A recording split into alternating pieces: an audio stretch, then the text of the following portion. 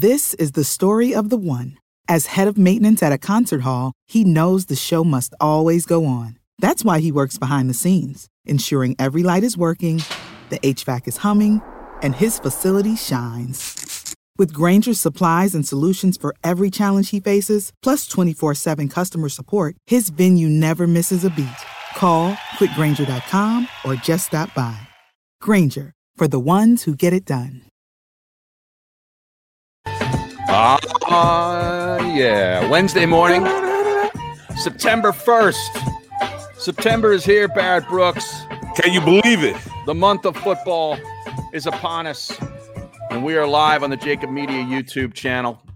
Barrett Brooks and Harry Mays. Get on that channel, subscribe, smash the like button, tell a friend, and all that good stuff. But we got a lot to talk about today because between yesterday's show and today's, a lot went down with the football team and with the basketball team. There is drama once again surrounding Ben Simmons. Joel Embiid is in a Twitter storm. We're going to go through it piece by piece, blow by blow. We got our boy Zangaro from NBC Sports Philadelphia coming up at 11:30 to talk about the 53-man roster and everything Eagles. And then we got Matt Mullen from Philly Voice, who's been doing a great job with all this Ben Simmons stuff, because now apparently not only is there the stuff from Shams Charania that it's not a question of if, but when they trade Ben Simmons, but now Ben Simmons ain't coming to camp. He wants to be traded. He would like to go to one of the California teams, even though I think he mentioned only 3, and he doesn't realize Sacramento is still part of California, but he wants to go out west. And Clutch Sports has now stepped in, his agency, and said, oh, yeah, Tyrese Maxey, he going too, because he was scheduled apparently to do some events in the Philadelphia area. And some of it was charity associated, and they've told those places to cancel the events. Tyrese Maxey, he's going to be gone too, Barrett Brooks. Yep. Oh, that's the latest. Hold on. That's the latest. If he's not going to Portland, then he's not canceling anything. Right. You know, I don't want to. No, I don't want anybody but right. Damian Lillard. Right. Give me Lillard or give me peace. We're gonna give me Maxey, death. That's the case. Yeah. Well, so we'll get into all that in the second hour, but we got to start with football because yesterday, was the 53-man cut down day by 4:00. And last I checked, Zach Ertz is still a Philadelphia Eagle. But some guys are no longer with the team. And I wanted to just sort of get an overview. We'll go through it position group by position group, player by player. But overall thoughts, just, when you saw who got cut and who didn't, Barrett. This team went super, super young, man. I mean, super young. You look at almost every position, there's a bunch of rookies there. There was only one rookie from this draft class that didn't make the team. Mm-hmm. Jake Stoll, tight end. Tyree Jackson, former quarterback turned tight end. They made the squad behind Ertz and Dallas Goedert. Yeah, Jacoby Stevens was the only draft pick, I believe, that didn't make the team, the safety/linebacker from LSU. And he'll clear waivers. And he'll be on the practice squad. But, I mean, this is a young. I'm looking at this offensive line, and, Herbig was drafted in 2019. Brett Toth was brought in 2019. Then after that, not Jordan Mailata, but if you look at everybody after that, the second team are all guys the first and second year. Landon Collins this year. They landed Dickerson this year. Right. You look at the entire offensive line, the second team offensive line, they're all young guys. Jack Driscoll, 2020. So I'm looking at this thing like, wow, they are really going into a movement with youth, the wide receivers. Greg Ward is an elder statesman in that meeting room. He is the vet that they're looking for to go into the future with. He is the vet. He was drafted 2017 or free agent 2017. Another former quarterback. This is a young team, man, a very young team. Yeah, I know that, I see on the stream, they're already saying, Ash is saying that Jimmy Kempski has a piece out about the youth of the team and where they compare with the league. And I was going to get to that. They are very, very young. But when you really look at it from top to bottom, like the oldest team to the youngest team, the median age really isn't that far apart. So I don't know what that really means. If your average age is 25.4 years versus 25.6 years, does that really mean a hill of beans? To me, it's like you're really splitting hairs there. It doesn't. But when we look at Philadelphia Eagles teams, we've had always the oldest roster out, man. Yeah. I mean, keep a guy like Alshon, bringing back Deshaun. I mean, this team has been a very, very, very old team for the most part. Man, hell, we've had when they let the bodyguard go, when they let Peters go. I mean, he was an older guy. Right. They love their older players. They like their older players. Just getting rid of him probably skewed the average weight down, man. You know what I'm saying?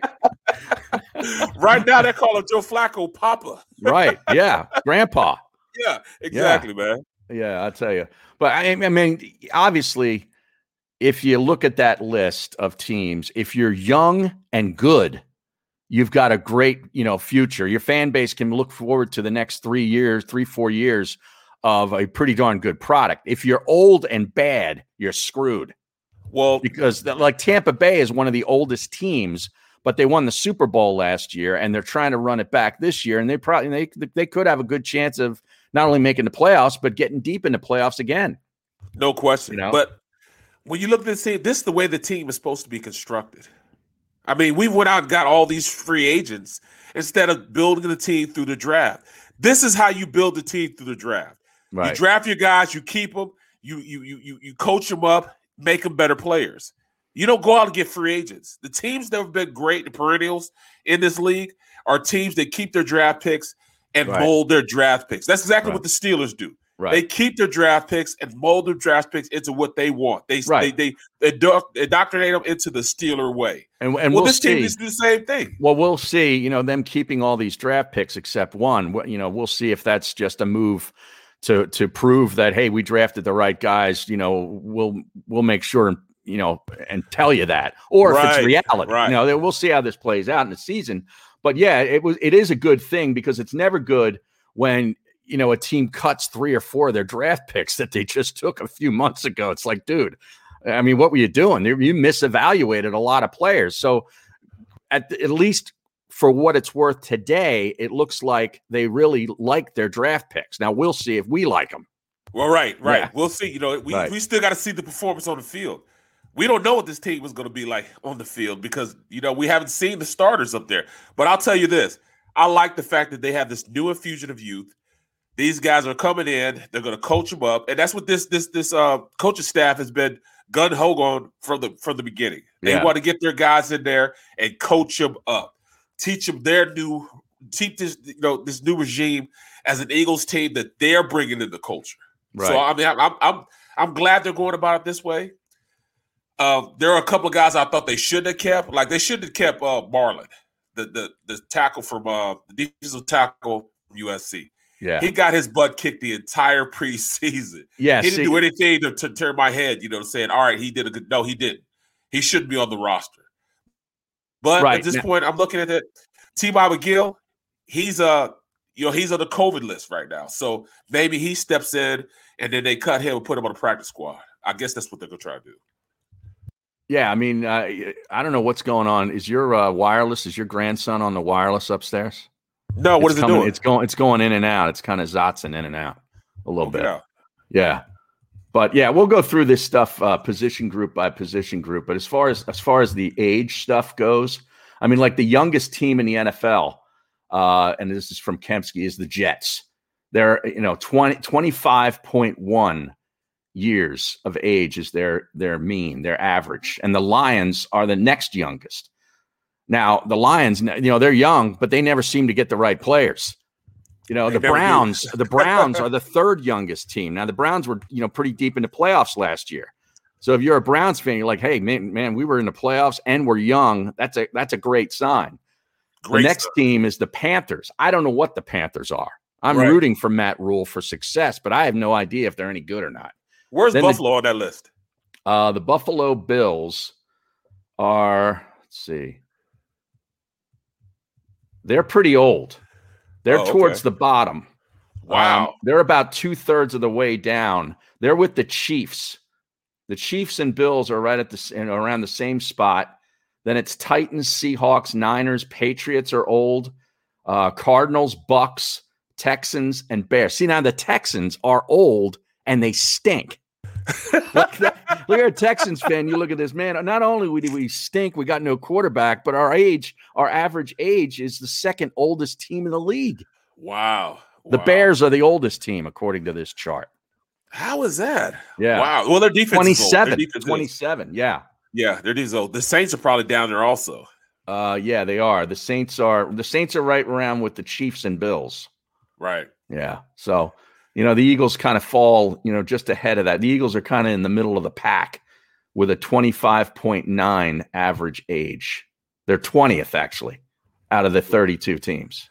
Wow. Yeah. Well, imagine if they went into the roster what they had last year, the year before that. Oh, they'd be way down. They'd been one of yeah. the oldest ever. They probably would be the oldest team. Right. And like I say, they need this new infusion of youth. They need to go out there and basically train these guys up, raise these guys up in your Eagle way, the Nick Sirianni way. You're the head coach. Make this happen. That's what I'm looking for. I was listening to Sirianni. They were playing it, on the radio yesterday. I think it was a recap. I don't think it was live. But man, Sirianni, whenever he talks, man, he is so excited about football. Like, dude loves him some ball. Like, I like that aspect about him because I love football. You love football. But man, is this guy pumped up? And this isn't like he's faking it. He was the same way year before last year. I mean, he was always been a guy he's a coach's son. Right. So he was raised that way. Mm-hmm. He's a pretty good football player also, but he loves ball in the sense that, that's his life. Right. Football he eats and sleeps and football. Right. Yeah.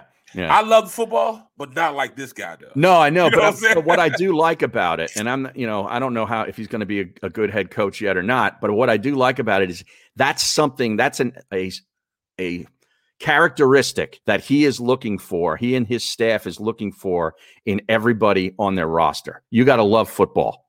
You don't love football, you're not going to be on the team unless you're like maybe even the most talented of players, because he wants guys that really are committed to football. Exactly. And so I like that. I might not have made the team. I love football, but I don't know if I love it like that.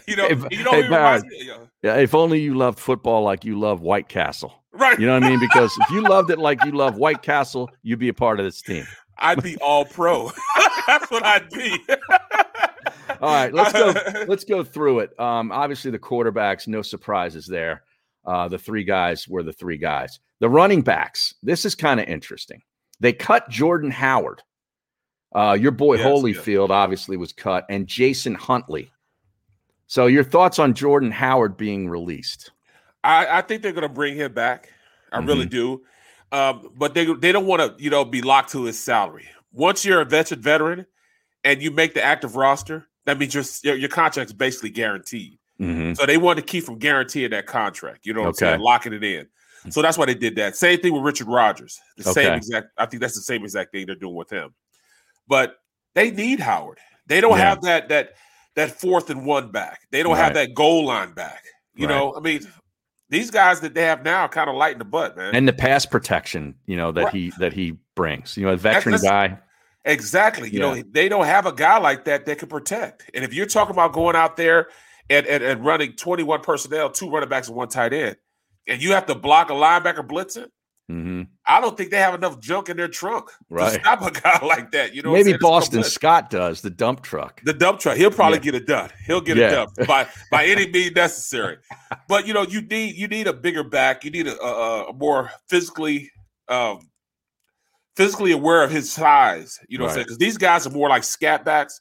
He's aware that he's a big back. And that awareness makes him a good goal line guy, a good short yardage guy, and a good blocking running back in the backfield. Right. And let's put this on record now for everybody. This is a show that is fans of junk in the trunk. Yes. Okay. we love us some junk in that trunk. All right. Wide receiver group, obviously Devontae Smith, Jalen Reagor, Quez Watkins. Greg Ward made the team, which we suspected he would. J.J. Arcega-Whiteside. Now, this is one of those calls where you're like, is this because I'm hell-bent on proving that he was the right pick in the second round, or is this guy a legit fifth wide receiver in the NFL? I think it's just more so that Fulgham and Hightower. Yeah, they got cut. Fulgham and Hightower just didn't do enough to unseat him. You know, this is a lack of production out of those two, which allowed him to make the squad. I mean, he didn't really do enough. He led last preseason game. He said, all right, then. He went out and made a catch. Then he turned around and had a touchdown. Like, all right, we can keep him around because, you know, by default, Hightower and Fulgham did nothing to impress us. Yeah. But I'll tell you, man, you know, Fulgham going from practice squad, you know, to a first couple 5-6 weeks of the season last week was like, you know, he was a bright spot on that team. He was playing like a veteran wide receiver. Then he goes back. He was the best receiver in the league. He was. I think didn't he have the most yards of any of their receivers? Yeah. And then he goes back to, you know, he's trying to compete for his job, training camp cut. I mean, that's like here, up here, right back down. It's a what have you done for me lately league. It really is. It's brutal. So I mean, you showed all this talent, and then you see that's exactly why I don't want Jordan Mailata to become complacent. Because Fulgham became complacent. He started reading all the tabloids about himself, reading all the clippings, and then he just thought he had it made. You have to work even harder once you reach the spot that you're at to keep the spot. It's harder to keep it than it is to, get to it. To actually get it. So, yeah. So I mean, it's he didn't do enough, man. He wasn't, creating separation. And they liked the fact that he was getting those 50-50 balls. Yeah. He didn't get those 50-50 balls, so why keep him around? Now, I see on the stream, John Shelton is wondering if Barrett will have to leave the show to do an NBC hit today. No, not today. But yesterday. Yeah. Yesterday from 4 o'clock all the way until like 10:30 last night, I was doing hits. Are you serious? Yes. All day. Well, long. where at? Just NBC, or is it all NBC, across the country? Across the country. It'd be everywhere. Oh man. But the majority of them were NBC. I had to send people these clips, that they put on the site. Right. And I had to do something for SNL, the late night show. Right. It plays during the day. I mean, I was doing hit upon hit upon hit upon hit, man. Wow. I think Eytan's doing hit upon hit upon hit upon hit right now. Different kind of hits. Different kind of hits. All right, let's keep going with this. Again, we got Dave Zangaro coming up at 11:30. Let's see. Tight ends, Goddard, Ertz, Tyree Jackson, and Stoll. Richard Rodgers cut. You explained that. It's similar for a veteran. It's basically a guaranteed money situation, right? Yeah, it's definitely guaranteed money. They just don't want to be tied to that salary going forward, just in case they find somebody else out there. So that's the tough part about being in the NFL. They're very, very conscious of salary and everything else. So at the end of the day, you might be the best player ever, but if they can find a loophole to keep you from getting your money, they're going to do it. Yeah. All right. Andre, look at that a name here. Andre Dillard. Offensive line, cuts. Opeta. Coyote got cut. LaRaven Clark and Ross Piersbacher we knew was cut.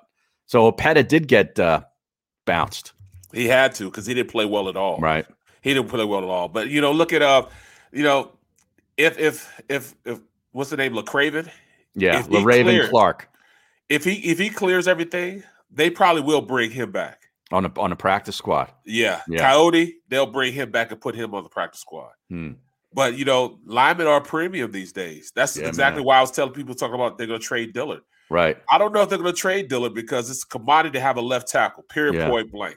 I heard Howie, it could be coaches speak, general managers speak, but both the coach and the general manager were raving about Andre Dillard's camp and about what a luxury and great thing it is to have two left tackles, blah, blah, blah, blah, blah. Now, we'll see. Somebody gets hurt around the league and Howie can flip him for a decent pick. It could still happen. But they kept 10 offensive linemen. It will happen. Yeah. Trust me. Yeah. But, it's a luxury to have two left tackles. But that's all he is a left tackle. Right. He can't play right. So if there was a problem and one of the tackles, like if Lane gets hurt, they'll move Jordan Mailata to the right side. Oh, okay. And then stick then Dillard on the left side. Okay. All right, D-line, the guys that got cut. Ridgeway got cut. Raekwon Williams and Jaquan Bailey and Matt Leo. I thought Hassan Ridgeway would have made the team, but I think it kind of got skewed a little bit because McGill is on the COVID list, and I believe when he comes back, he's going to take the place of the rookie Marlon whatever his name is. We just say Marlon T. The tackle from USC. He's going to be put on the practice squad because he'll clear waivers. He didn't do anything, but Hassan Ridgeway is another one of those guys they'll probably bring back because of salary. So they can't guarantee that salary. Yeah, Marlon Tuipulotu. Yeah, we were kind of surprised. All right, linebackers, the cuts, Jacoby Stevens, which is the draft pick, and Rashad Smith. No real surprise, right? No real surprise, but I thought they liked him a lot, though. They really like him, but, Smith, he just didn't do enough. But if you look at this linebacking core, these guys are young, athletic, fast linebackers. Yeah. The fact they kept Jannard Avery as a linebacker tells me that they're going to run a lot of that bare front where they cover both the guards and the center, and use him as more of a rush in / if they have to drop back in coverage, he can, but he's more of a rush guy at the Sam linebacker. So they're going to run more of an over front as opposed to a conventional front. So that over allows them to put him on the line. Yeah, the guys they kept, obviously, Eric Wilson, Singleton, and Edwards. Sean Bradley made the squad. Patrick Johnson, Avery you spoke of, and Davion Taylor, who was a draft pick last year. That's the kid, third-round pick, I believe, from Colorado. From Colorado, yes. Kind of was showing some promise here in this camp. Yeah, and then he got banged up, right? Exactly. He still has a lot of learning at the linebacker position. His family are Seventh-day Adventists. Oh, so they did. If they had if his high school team had a game on Saturday, he couldn't play in it. On Saturday. No game on Saturday. Exactly. So for 4 years he didn't play on Saturday. Only games he could play is on Friday. On Friday. So he's still learning the game, man. Right. He's still learning the game. So he showed some promise this last camp, speed or quickness. He still overruns a lot of stuff, but that just comes with him learning. He reminds me a lot of what's his name? Michaels we had here. Michael, the linebacker, his brother plays for Minnesota. Kendricks. Yeah. Kendricks. He reminds me of Kendricks. Overran a lot of places. Then once he finally got it, became a really good linebacker. Davion could probably be the same way. All right, cornerbacks. Cornerbacks. Slay, obviously Nelson. We know the cuts were Craig James, Jaquette, and Kavon Seymour. They cut Craig. I didn't know they were going to do that. Craig James, Craig James.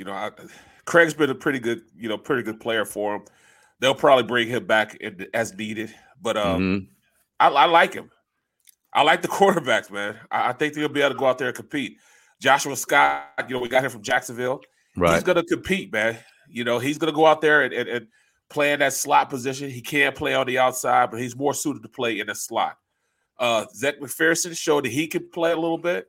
Yep. Had a rough game against the Steelers, but still, he still practiced well. He held his own as a rookie, in these dual practices. But, at the end of the day, he's got to step it up a little bit. All right, safety. Elijah Riley got whacked. Andrew Adams, Grayland Arnold, and Blake Countess were the cuts. I think that Arnold will be one of those guys they bring back. They like him. They like Adams also. They'll probably bring him back, at certain times, when needed. But, the safety position, I think we're locked down. Anthony Harris is going to make something happen. They have two quality backups in Marcus Epps and the Kayvon Wallace. Yeah. So if he stays healthy, he played very well in camp. So they were very comfortable with putting him as a starter until McLeod gets back. Okay. All right, so that's pretty much the roster worked out pretty good. Now we still haven't talked about the kicking game. Right, right. I mean, this might be our Achilles heel. And you don't like Aaron Sipos? You don't like him? I like him. I like the punter, but I'm talking about Jake. Oh, is he Elliott, all right? Well, is he okay? Yeah. Hey, man, you know, how many teams go into a season not thinking that they might be 2 weeks away from cutting their kicker? Right. I mean, seriously. But he's been hurt. He didn't play in a couple games. You know what I mean? Yeah, right. So I'm looking for him to big things. And then the return game. So, you know, what are they going to do return game? I mean, they have Jalen Reagor. They're going to use him in the punt return situation. Maybe Devontae Smith. Greg Ward. Oh, would you really want to expose him to that? Would you want to expose Devontae Smith to that? I don't know, man. There lies the problem. Yeah. There lies the problem. A lot of guys get hurt on kickoff return. Well, right. And you know, punt returns. I mean, you know, whenever they needed a big one, they used to, you know, drop Deshaun back there, you know, when it was like when he went out there, you know, like, hey, man, they need a big one here. Him and Westbrook, you know what I'm saying? Miracle right. and Meadowlands type of deal. Exactly. But I think they're going to put Gainwell back in the kickoff return and then Gainwell and Dump Truck back there at kickoff return. But Jalen Reagor, I see him as the guy that's probably going to start as the punt returner. Oh, you think so? Okay. Yeah. All right. Now, John Dickerson on the stream said, Harry, on an earlier show, we were discussing that you're the only non-bald male on the Jacob Media platform. Do you fear for your job? And I said, I always fear for my job. I mean, there's only a handful of people in this town, in this kind of a job that don't fear for their job. I'm not one of those. I tell people all the time, it's just like, I feel like I'm still in the NFL in the aspect that as soon as I sign my name on a contract, the ink's not even dry yet. They're trying to replace it with somebody. Exactly. Somebody cheaper. Good looking, cheaper, you know what I'm saying? Right. And knows a lot more than I do. Yep. I'm used to it. It's just a harsh reality. Of harsh realities. Now we got Dave Zangaro coming up here in a couple of minutes. Locked and loaded. We'll discuss more of the roster and everything Eagles. In the second hour, we'll hit on some other things. We got this whole Carson Wentz stuff out in Indianapolis. There's a big columnist out there. Is it Greg Doyle, I think his name is. Been out there forever. Indianapolis Star and all over the place. And he's he is calling for Carson Wentz to be released because of his selfishness. So we got to get into some of that because that affects the Eagles. This whole trickle-down effect with Wentz affects us with the draft pick. That's why it's relevant here. It's not that we're just obsessed with, you know, our former players. Also, a little bit on Jimbo Fisher. Did you see this? He got a raise at Texas A&M. What? I find this to be unbelievable, man. I'll tell you what, he must have a great agent. Because we'll discuss that. And, of course, Ben Simmons. Now the latest is he's not coming to camp. And not only is he not coming to camp, but Tyrese Maxey will be must be traded as well because they're represented by the same guy, Rich Paul, at Clutch Sports. We'll talk to Matt Mullen about that in the second hour. Right now, we'll take a short time out. Be back with Dave Zangaro from NBC Sports Philly. You're listening to The Middle with Barrett Brooks and Harry Mays right here on the Jacob Media YouTube channel. As a hardworking American, you've never experienced how tough life can be until now. A catastrophic injury while working on the job. A personal injury from someone else's negligence. Turned away by other law firms in the region who didn't bother to learn your story. It's time to meet the Fritz & Bianculli Law Firm and managing partner Brian Fritz. Badly injured? Call the Fritz & Bianculli Law Firm. Find out why they say, we got this. The International Brotherhood of Electrical Workers, Local Union 98, is a proud sponsor of The Labor Show with J. Doc and Krause every Saturday night from 6 till 8 p.m. IBEW Local 98's highly trained and superbly skilled electricians are the best in the business, setting the highest safety standards in the electrical industry. So when you're planning your next industrial, commercial, or residential project, choose an IBEW Local 98 union contractor. Learn more at IBEW98.org. The savoring taste of a good bag of beef jerky is so enjoyable at any time of the day, as long as you can find it. Here's what we suggest. Pure Bull beef jerky is our answer, and soon it will be yours. Locally produced in the Philadelphia region, this high-quality, healthy protein snack is easy to secure. Go to steersnacks.com, and you'll see hot garlic, tropical heat, Pure Bull dry rub, and our favorite, Huck and Fod. What's that? Huck and Fod. Go now to steersnacks.com. I get scared sometimes. Of a lot of things. Joining in. Decisions. The dark. The dark. But I once heard someone say, But as I always say, it's okay to be afraid. as long as you face the fear. And keep moving forward. Wherever you are in life, count on the name trusted in insurance for over 80 years. Independence Blue Cross.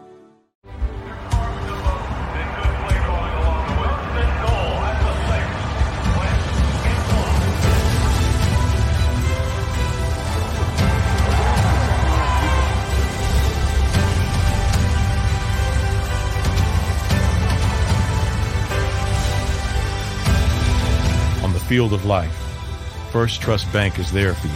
Champions on three. 1, 2, 3. Because Philadelphia dreams deserve a Philadelphia bank.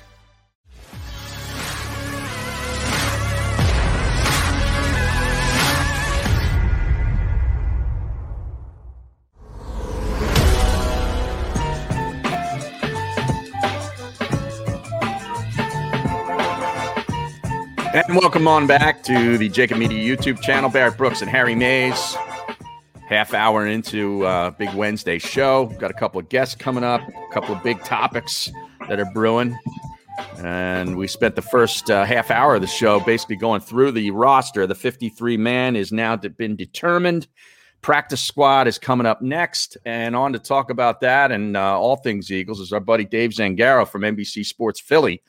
And Dave, welcome to the show, man. How are you? I'm good, guys. How you doing? All right. Hey, what's up, bro? Your plant looks like it grew a little bit with all this rain. Exactly. Yeah, we've been trimming it back. Right. All right. What were your initial thoughts? Any surprises? Anything jump out at you after the 53-man came out yesterday? Yeah, there were a few surprises. And look, it's not done. They have the 6th priority in that waiver claim order. So the last time they had a new head coach, they claimed 3 players. So I don't think it's out of the realm of possibility that happens again. So it's the 53-man for now, but we'll see. The biggest surprises, at least numbers-wise, 5 receivers, 3 running backs. That's light. And the Jordan Howard cut surprised me more than, honestly, the Travis Fulgham cut. Just because, and look, I don't think Jordan Howard is a great player, but the way they treated him during training camp, I thought he was going to be on the team. And they can cut him and bring him back. They can play that game, and maybe that's what they're doing. But based on the way, I mean, he was the first guy with the second team every day. And I thought for sure he had this roster made. I thought they were going to keep 4. So that was a little bit of a surprise. And Fulgham's a mild surprise. I mean, this is a guy who, on merit, did not deserve to make this roster. He didn't have a very good summer. But it's tough to cut a guy when you saw what he could do in games last year. And if there's any bit of that still left in him, it's tough to give up on it. Mm-hmm. My biggest surprise was the tight end position, man. They cut Richard Rodgers. At this point, I think they have one guy that can block the edge on the run, and that's Dallas Goedert. All the other guys are really token they're token blockers, but they're very good catching tight ends. Yeah. I mean, what do you say about that? Yeah, no, I mean, that's true. And Rodgers is another guy who we could see in another week. He's a vested veteran, and that's the game. They can bring him back after week 1 and not have to guarantee his salary. We've seen the Eagles do that before. It was like a yearly occurrence with Najee Good. And, Richard Rodgers was out there for a long time. Same with Jordan Howard. I don't think there's going to be a lot of teams going after those guys. So the Eagles can play that game if they want and bring him back at a certain point.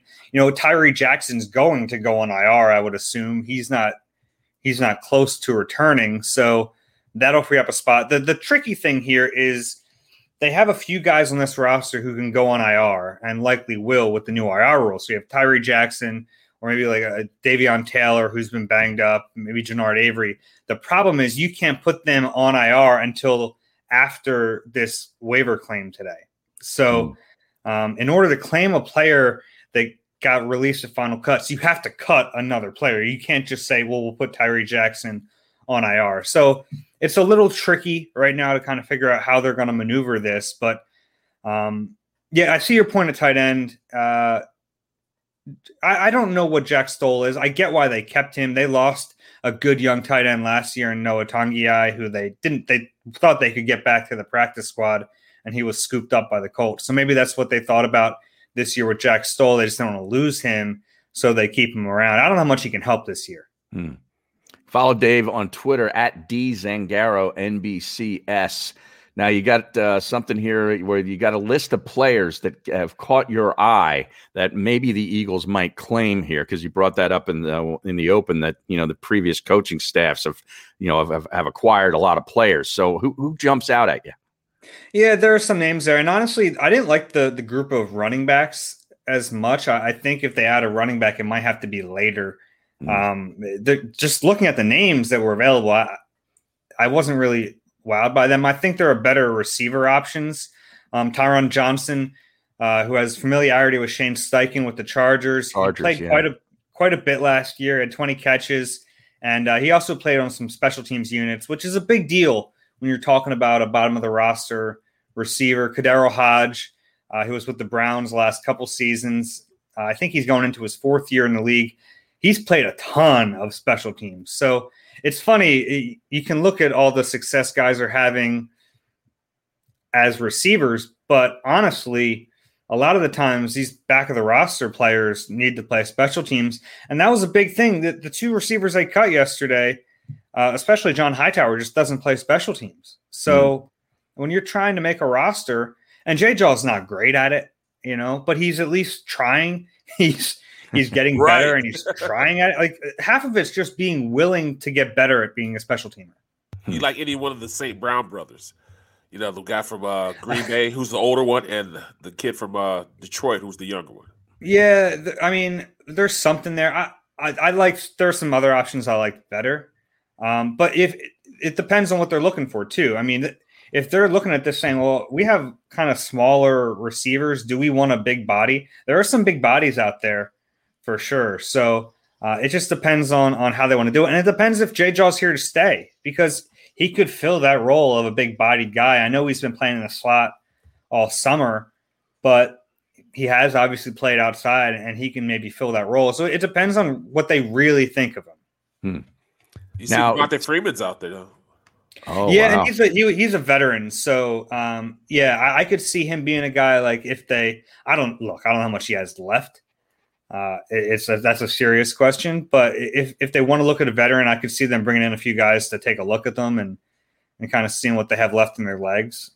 But I don't know if he'd be the answer there. I sometimes running backs just take that steep decline, and he might have taken it. Do you think J-Jaw made the team because of what he did again in the final preseason game, or this is like Howie just saying, damn it, I'm determined to make this second round pick work out?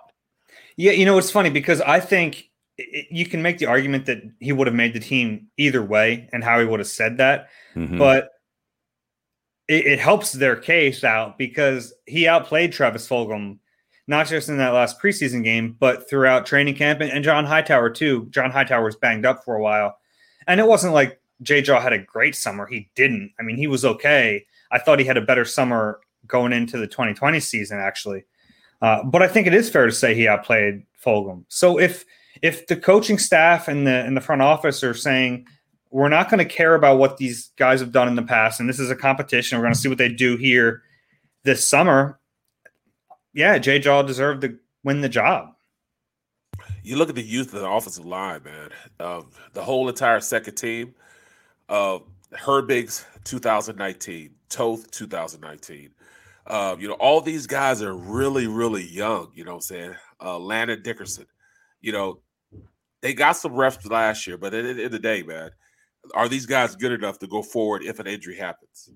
And we'll see who they get to their practice squad, because they had a few interesting cuts on that O-line. They had to cut someone. They were so deep that they had to cut some decent players. Sua Opeda is a guy who played for them last year.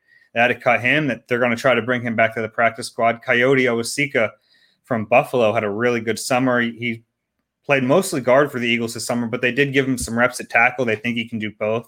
I mean, they were so deep they traded Matt Pryor. Oh, I like Coyote a lot. He can play. You can tell right away. Even we were watching one-on-ones together. Kid can play, and they tried to hide him. I mean, they were they all but like put a blanket over the kid all summer to make sure other teams didn't see him. So we'll see. We'll see if that worked. The Toth thing is amazing to me. I don't know if he can play or not, but if he can, that's another feather in Jeff Stoutland's cap. And this is a guy who didn't pass protect in college. Yeah, played in Army. He played in Army. Yeah. He didn't know how to pass block, but they made him into a pass blocker. Not only that, he could play guard and tackle. So, you know, he's one of those multi-purposes Swiss Army knives that they love with the Eagles as far as offensive linemen. Did you hear how easily Coyote's last name rolled off of Dave's tongue, Barrett? You and I so struggle with that one. That was so good. What is it? I said Awosika. Yeah. I've said a lot. He's been standing out. Say Marlon's last name. Marlon Tuipulotu. Tuipulotu. Just comes right out to him. Man, boom. We should be saying his name. He should not have made the 53-man roster. Yeah, and you know what? You mentioned how young the roster is. It's clear that they've gone for developmental young players over guys who can help them right now. And he's a very good example of that. He didn't deserve to make the roster. He finally started to play a little better against the Jets in those practices and in that game. So there's something there. But it's clear. I mean, but even the Landon Dickerson move, he's not ready to play right now. Mm-hmm. But they thought, you know, if we can we don't want to lose these 6 weeks, the 6-week practice window. Well, really more than that, because we're still a week plus away from the season opening. So they're like 7.5 weeks of practice is more important to us than putting him on in the NFI and having that extra roster spot. They haven't been shy about it. I mean, it comes from the top. Jeff Lurie talked about this being not a rebuilding year, but whatever you want to call it, a developmental year. They're trying to build something. So they've clearly prioritized getting those younger players experience. And I don't necessarily think it's the wrong move. You wonder how it jives with Nick Sirianni's whole competition mantra, but I get what they're doing. What did you think of them finally saying that Jalen Hurts is the starting quarterback yesterday? Yeah, it was honestly, it was more than that for me. It was Nick Sirianni saying that, but also the most lavish praise we've heard from Sirianni on Hurts since he's been here. And I think it was purposeful. To me, it was kind of silly, the whole thing. We knew he was a starter. He took every first team rep. So I understand from his perspective why he waited so long. To me, it's silly. To me, we know, we just name him. But I thought what was more important yesterday was not that he named him a starter, but that he really praised him for a lot of what he saw this summer. And I've been impressed by Jalen Hurts on the field, off the field.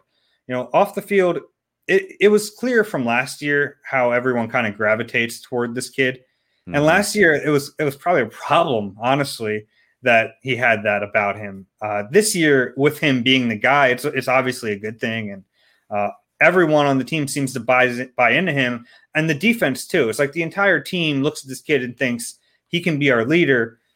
But also on the field, I've been impressed by him as a thrower. And I don't know if he's still a good enough thrower to think that he can be the long-term solution. That's to be determined for me. Mm-hmm. But I was impressed by his arm this summer, you know, especially what I saw last year.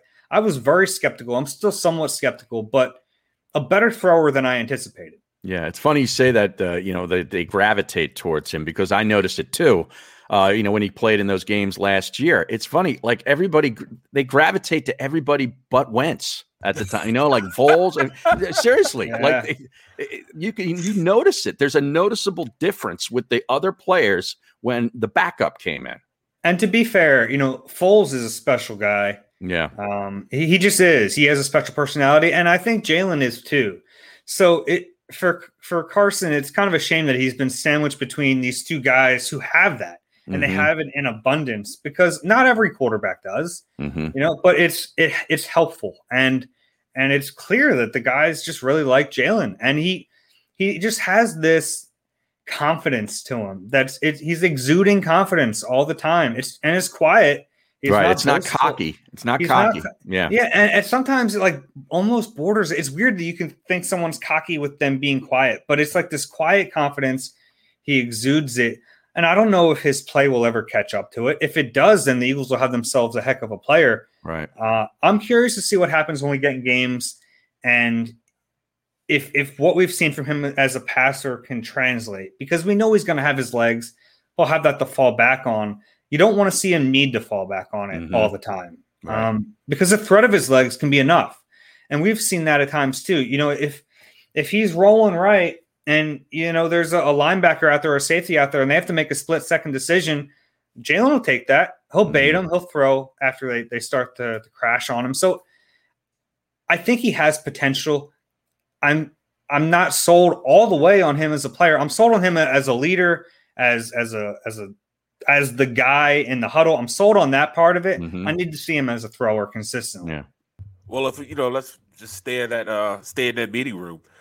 The Gardner Minshew trade. What are your thoughts on that? I thought it was a fine trade. I mean, they didn't give up much. It was a 6th-round pick, and Howie already got that 6th-rounder back from Matt Pryor. So they How about that? You could have bought me with a wooden nickel that came across the timeline, man. I couldn't believe it. I mean, it wasn't much. It was a late-round pick swap, but just the fact that they got something for a guy they were going to cut. Right. Pretty impressive. And look, a 6th-round pick for Howie a year away. He can find ways to get a 6th-round pick back. He had 3 in this last draft. So I thought it was a fine trade. Do you believe this, though? Is it going to cause any trouble like it did with Carson, as far as him looking over his shoulder? Do you think that's going to affect Jalen like it affected Carson? I don't think so personally. But nah. I mean, they're different guys. That's the one thing. And you have to take into account. I mean, you can fault the Eagles for drafting Jalen for that reason. They didn't take into account the situation and the personalities they had in that room. And that's some people are going to take it as a knock on Carson. I don't mean it like that. I think that Jalen, there's no fragility with Jalen Hurts. There just isn't. If anything, it's going to make him better. And I believe that, so they bring in Minshew, and it does help to have the buffer of Joe Flacco there, because Flacco deserves to be the backup right now. They paid him like the backup, and he's going to start the season that way. Now, does that mean if in week 4 someone gets hurt around the league and Howie can get something for him, he won't do it? I mean, of course, then by that point, Gardner Minshew will have learned the offense, and I think they look at him as a backup quarterback for next year, no matter if Hurts is the starter or if whoever else. Yeah, he's cheap. He's cheap next year, under $1 million. Pretty good backup quarterback. Right. I think that he's one of those guys. When you're ranking the quarterbacks in the league, he's probably late 20s, early 30s. So he's like a low to me, he's a low level starter or high level backup, and he's just enough to push your starter, but not to really instill a ton of fear as long as your starter's good enough. So I like the pickup, and I think it's kind of to me, it's a move looking forward to 2022, saying this is going to be our backup next year. We'll figure out the starter, whether it's Hurts or a rookie or whoever it is. Minshew's probably the backup next year. The quarterback factory is always churning. I love that Howie made fun of himself for that yesterday. Yeah, I heard he did it. What did he actually say? Like, what was the context? It was he was asked about Minshew, and he said, we're quarterback. Looked around factory. He knows that. It was funny when he said that when he said that over a year ago. It was one. I don't think it left his mouth, and he realized, I should. And he's joked with us a few times about that. Right. It's not going away. It's pretty funny, and at least he's embracing it a little bit. Right now, all of their draft picks except one made the team. Jacoby Stevens was released, safety linebacker from LSU. Do you think that was warranted? Was he just didn't impress? Well, he missed a lot of time with an injury. I think he was on his way to. It was a shame too, because early in camp he was kind of quiet, and then he had this really good day. He had a big interception to cap practice, and then the next day he was on the injury report, and he missed a lot of time. And it's tough when you're a player like that who's kind of a hybrid, and the defensive coordinator kind of has to have a role in mind for you, and they kind of have to have plays in mind for that specific player. To have him not on the field, it's tough to make the roster. So, and he's the only guy they have quite like that. So I think he's an obvious guy to bring back to the practice squad if he clears. And I kind of think he's going to clear.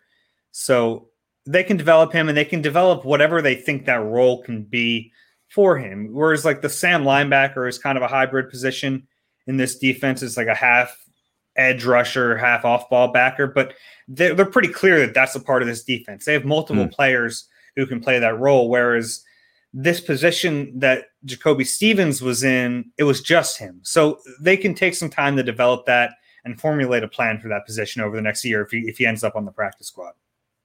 All right. Well, now for the headband, Nick Sirianni. Give him a grade for this offseason. We're doing grades. You're going to make him give you a grade. For the preseason. We're done with this portion of the year is done. The preseason is done. I'm gonna ask you 4 games from now.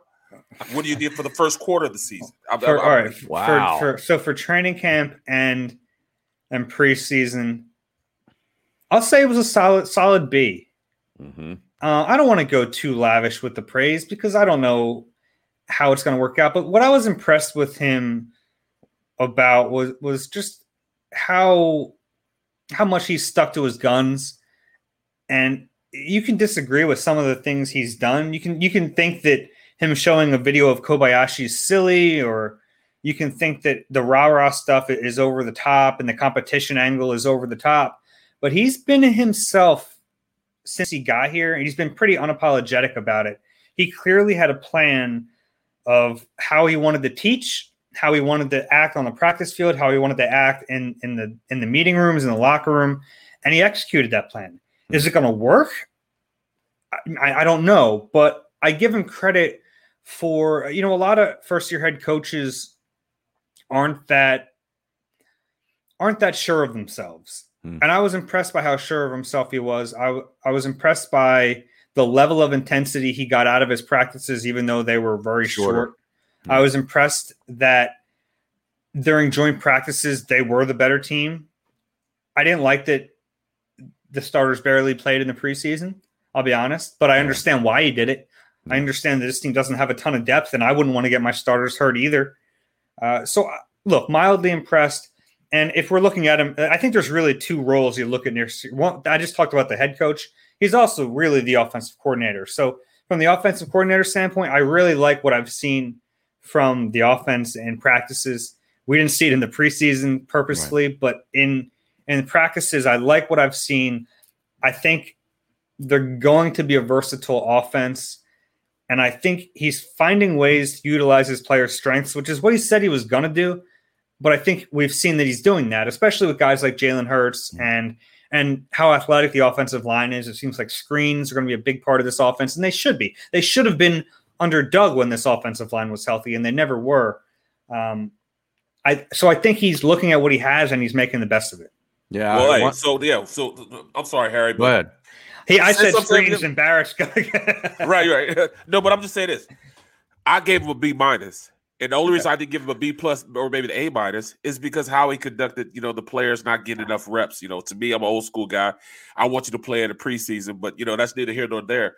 But just like you said, he had a purpose. He aligned himself with that purpose, and the team followed along with him. He was a leader. People think that, he's a pushover. No, he's not a pushover. The guys respect him. So is that he took control of this team. Too. Right. Yeah, he took control of this team. This is his team. This is his team. And I didn't know if he was going to be able to do it from his first press conference, but he has definitely taken the reins to this team, and they believe in him. And those guys are going forward in the direction that he has highlighted for them. And to me, as a rookie head coach, he's done a masterful job at it. See, I think you gave him a B, and Seth looked up from his YouTube channel and wrote over and put a minus next to it. I think you gave him a B. Because you're Mr. Optimist here. What are you talking about, B-? So we watched the last 2 preseason games, and you were in the office. You see us in the office. Seth says, you know what? I'm not watching any more of this, and starts looking at his phone and watching YouTube. It was hard to watch, but you know what? That's kind of like Sirianni. They were pretty clear that they cared more about the practices than they did the games. So, that's why it was funny talking about them winning practices. Yeah, I felt silly saying that. I know, but when the head coach puts more emphasis in that setting, you kind of have to look at that setting more than the game. Yeah. So absolutely. Yeah. One thing's and for I sure. thought they did good there. One thing's for sure, man. He loves him some ball, man. It's a legit. It's not fake. He loves football, and I like that. It's fun talking to him about his wheelhouse. Like if you talk to him about receivers and hearing him talk about Devontae is fun because Devontae is just such a polished route runner. And hearing him talk about like sticking his foot in the ground at the top of his breaks, and that's where. And it's fun to watch him coach the receivers too. Some head coaches, and you wonder too, like if Aaron Moorhead's like, oh, here comes Sirianni again to coach my guys. But it seems like they've been in lockstep with each other, and you can see his passion, especially with the receiver position or teaching running backs how to run routes. Like that's his wheelhouse. Right. Hey, Dave, we really appreciate you jumping on, man. Great stuff. You got to follow him on Twitter at NBC or at D Zangaro and NBCS, right?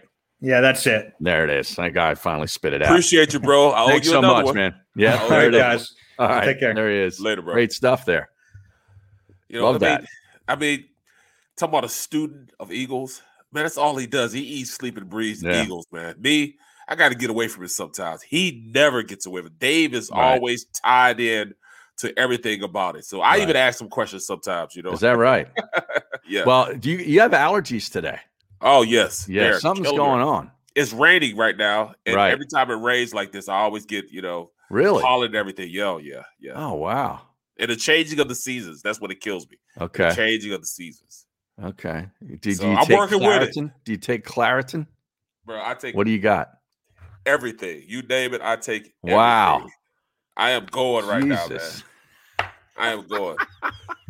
Well, I'm sorry. They're awful, man. I can tell you. I start to call in sick, but no, not. I could not leave my boy Harry and Eytan out. Well, now tomorrow you're going to be doing the show from Kansas City, right? I'll be in Kansas City. I got I have the South Dakota Kansas game. Yeah, it'll be on ESPN 3 or Plus or something like that. ESPN Plus, right. Yeah, so I got to go down. I got to interview the coaches tomorrow afternoon at 3. The South Dakota at 3:00, and then at 6:30 I interview the Kansas coaches. So I'll be at enemy territory, man. I'm a Kansas State guy. I'm going down to Lawrence, Kansas, and interviewing those coaches, man. Cool. Now, 91 LSXers on the stream says Zangaro is to the Eagles as Eytan is to Russian ping pong. That is a great analogy. That's pretty good. Yeah. And they're saying John Shelton and the others are saying that you have the Bobo brand of allergy medication. This is what you call the Rite Aid brand. See? It's the Bobo brand. Oh, I guess it will. I guess so. I refuse to pay that extra $15. See, the extra or something with the same stuff in there. We'll keep your nose clean now. No, it's the same stuff in there. Yeah. People don't understand that it's the same. It's the same company that makes the same stuff. They put a different label on it. They put a different label on it. And a different price. A whole different price. Yes. Yes. All right, we'll take a quick time out. Be back with hour number 2. Don't forget, we got Matt Mullen coming up at 12:30. A lot of Ben Simmons stuff to talk about with him, and a bunch of football stuff. Carson Wentz, Jimbo Fisher, et cetera, et cetera. Well, you're listening to The Middle right here on the Jacob Media YouTube channel. Back in 3. As a hardworking American, you've never experienced how tough life can be until now. A catastrophic injury while working on the job. A personal injury from someone else's negligence. Turned away by other law firms in the region who didn't bother to learn your story. It's time to meet the Fritz & Bianculli Law Firm and managing partner Brian Fritz. Badly injured? Call the Fritz & Bianculli Law Firm. Find out why they say, "We got this." The International Brotherhood of Electrical Workers, Local Union 98, is a proud sponsor of The Labor Show with J. Doc and Krause every Saturday night from 6 till 8 p.m. IBEW Local 98's highly trained and superbly skilled electricians are the best in the business, setting the highest safety standards in the electrical industry. So when you're planning your next industrial, commercial, or residential project, choose an IBEW Local 98 union contractor. Learn more at IBEW98.org. The savoring taste of a good bag of beef jerky is so enjoyable at any time of the day, as long as you can find it. Here's what we suggest. Pure Bull Beef Jerky is our answer, and soon it will be yours. Locally produced in the Philadelphia region, this high-quality, healthy protein snack is easy to secure. Go to steersnacks.com, and you'll see hot garlic, tropical heat, Pure Bull dry rub, and our favorite, Huck and Fod. What's that? Huck and Fod. Go now to steersnacks.com. I get scared sometimes. Of a lot of things. Joining in. Decisions. The dark. The dark. But I once heard someone say, But as I always say, it's okay to be afraid. as long as you face the fear. And keep moving forward. Wherever you are in life, count on the name trusted in insurance for over 80 years. Independence Blue Cross.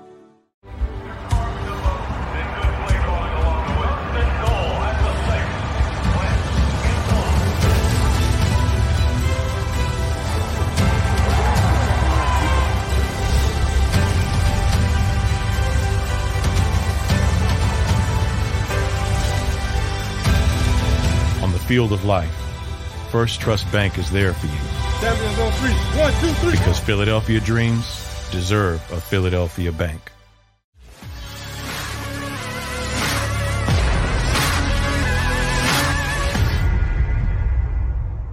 When you need mealtime inspiration, it's worth shopping Kroger, where you'll find over 30,000 mouth-watering choices that excite your inner foodie. And no matter what tasty choice you make, you'll enjoy our everyday low prices, plus extra ways to save, like digital coupons worth over $600 each week. You can also save up to $1 off per gallon at the pump with fuel points. More savings and more inspiring flavors make shopping Kroger worth it every time. Kroger, fresh for everyone. Fuel restrictions apply. Save big on your Memorial Day barbecue, all in the Kroger app. Get half gallons of delicious Kroger milk for $1.29 each. Then get flavorful Tyson natural boneless chicken breasts for $2.49 a pound, all with your card and a digital coupon. Shop these deals at your local Kroger today, or tap the screen now to download the Kroger app to save big today.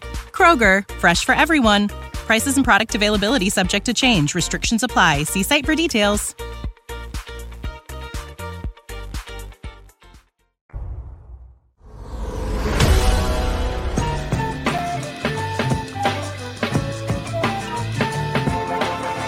And we're back, hour number 2 on a Wednesday edition of The Middle. Subscribe to the Jacob Media YouTube channel. Smash the like button.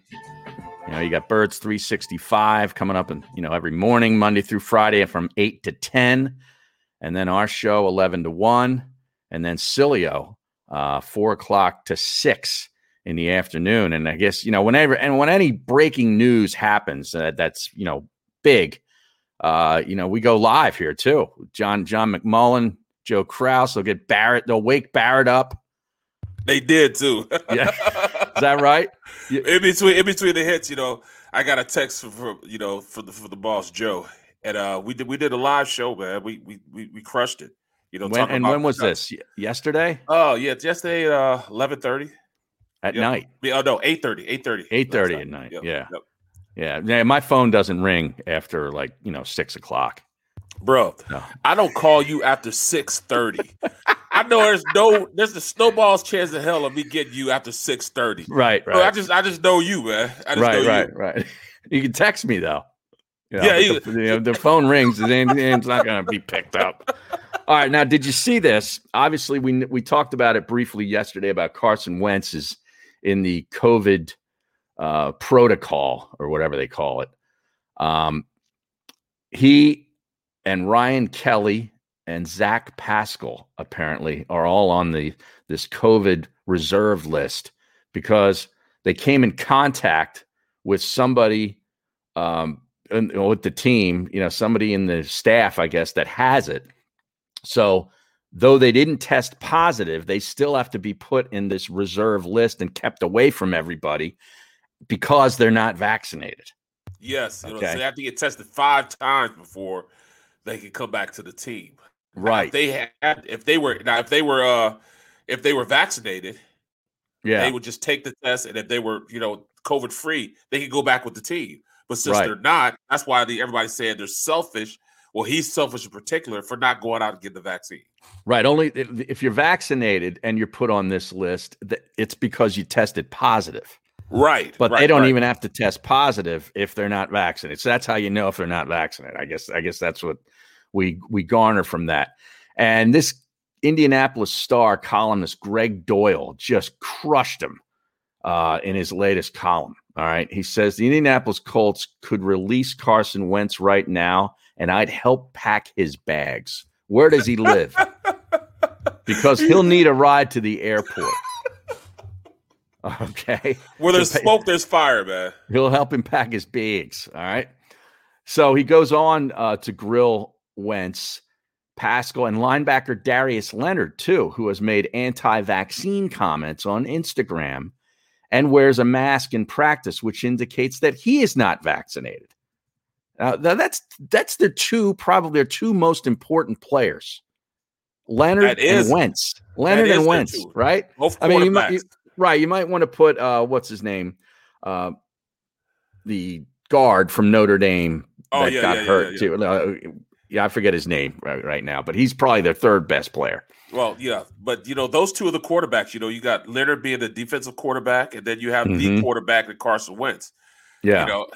I don't know, man. I mean, I'm not going to, say anything about somebody getting vaccinated or not getting vaccinated, but just know that to me, it was my duty to get vaccinated because I'm going to be around people. Right. And, my job dictates that I do such. Right. Now, I see on the streamer, Birdman990, who's a very good streamer. He says, who cares who is and who isn't? They're the top athletes on the planet. They have zero risk. I get that. That's true. But the thing is that there are rules in place that can affect the team if they're not. And that's the point here. It's not the point. It's not whether they would be at risk of really getting sick and, you know what I mean, going to the hospital. I get you're right about that. But the thing is it puts their team at risk because then you can't play. Absolutely. It puts the team at risk. And, especially when you're the quarterback, man. Quentin Nelson, J-Jaw, thank you very much. A bunch of Dom Lewis, all of them just gave it to us, right. Play action real. But you have a different responsibility when you're the quarterback of the team. Right. And Carson's a Christian, but it has nothing to do with his Christian beliefs as far as being vaccinated. Nothing to do with that. I don't know. I mean, I don't know what it is, but I think Cam Newton isn't either. Right. And I know Belichick is on record as saying that had nothing to do with his release. I'm not buying that. Me neither. I'm really not. But I know he was probably going to have to go. He was going to end up going with Mac Jones at some point during the season anyway. But he's sitting there thinking, I don't know if this guy is going to be available. And that's a big deal. If you go week to week not knowing if your quarterback's going to end up on some list and he can't practice and play, you can't play that way. That's right? a huge deal. That's a huge deal. And like I said, I'm not knocking anybody.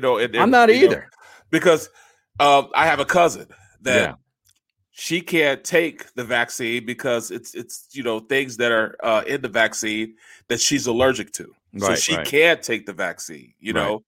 The way they made it, the mixture was they made it. She's allergic to like 2 or 3 things inside of it that if she took it, she'd become deathly ill.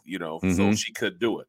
Yeah. But I'm not going to knock anybody, but they have to understand, the role in which they have on this team. If they can get vaccinated, that's kind of tough, as a coach to say, all right, then I'm going to put all my eggs in this basket. Yeah. And then somebody comes and smashes these eggs. I'm screwed. Knowing that the basket might not be there when you need them. Yeah, that's the thing. This has nothing to do with politics or religion or anything with me. It's about availability. Which is the best for a team. Ability. Yeah. Right. That's the best ability is availability. All right. And Carson, evidently there's more than just this vaccine thing. Evidently there's something more that's going on with Carson because team conceptually, usually you would go out and be like, hey, that's my quarterback, yada, yada, yada. Yeah, nobody's saying anything about Carson. Does Carson know anybody up there? I mean, what's going on? Yeah, I don't know what it is, but Doyle goes on to say this was so avoidable, but these guys, for whatever reason, have decided to ignore every credible bit of scientific evidence to listen to crackpots or despots or whatever voice is trying to tell them, psst, You know better than every credible epidemiologist in the country. Hell, do these guys even know what an epidemiologist is? Now, he could get in trouble for that. No. Yes. I mean, exactly.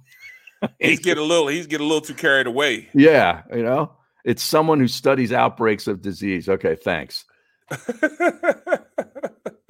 Man, he just crushed him. And he says Wentz is the worst of the bunch in a football sense because he's the most important player on the team. That goes to what you're saying.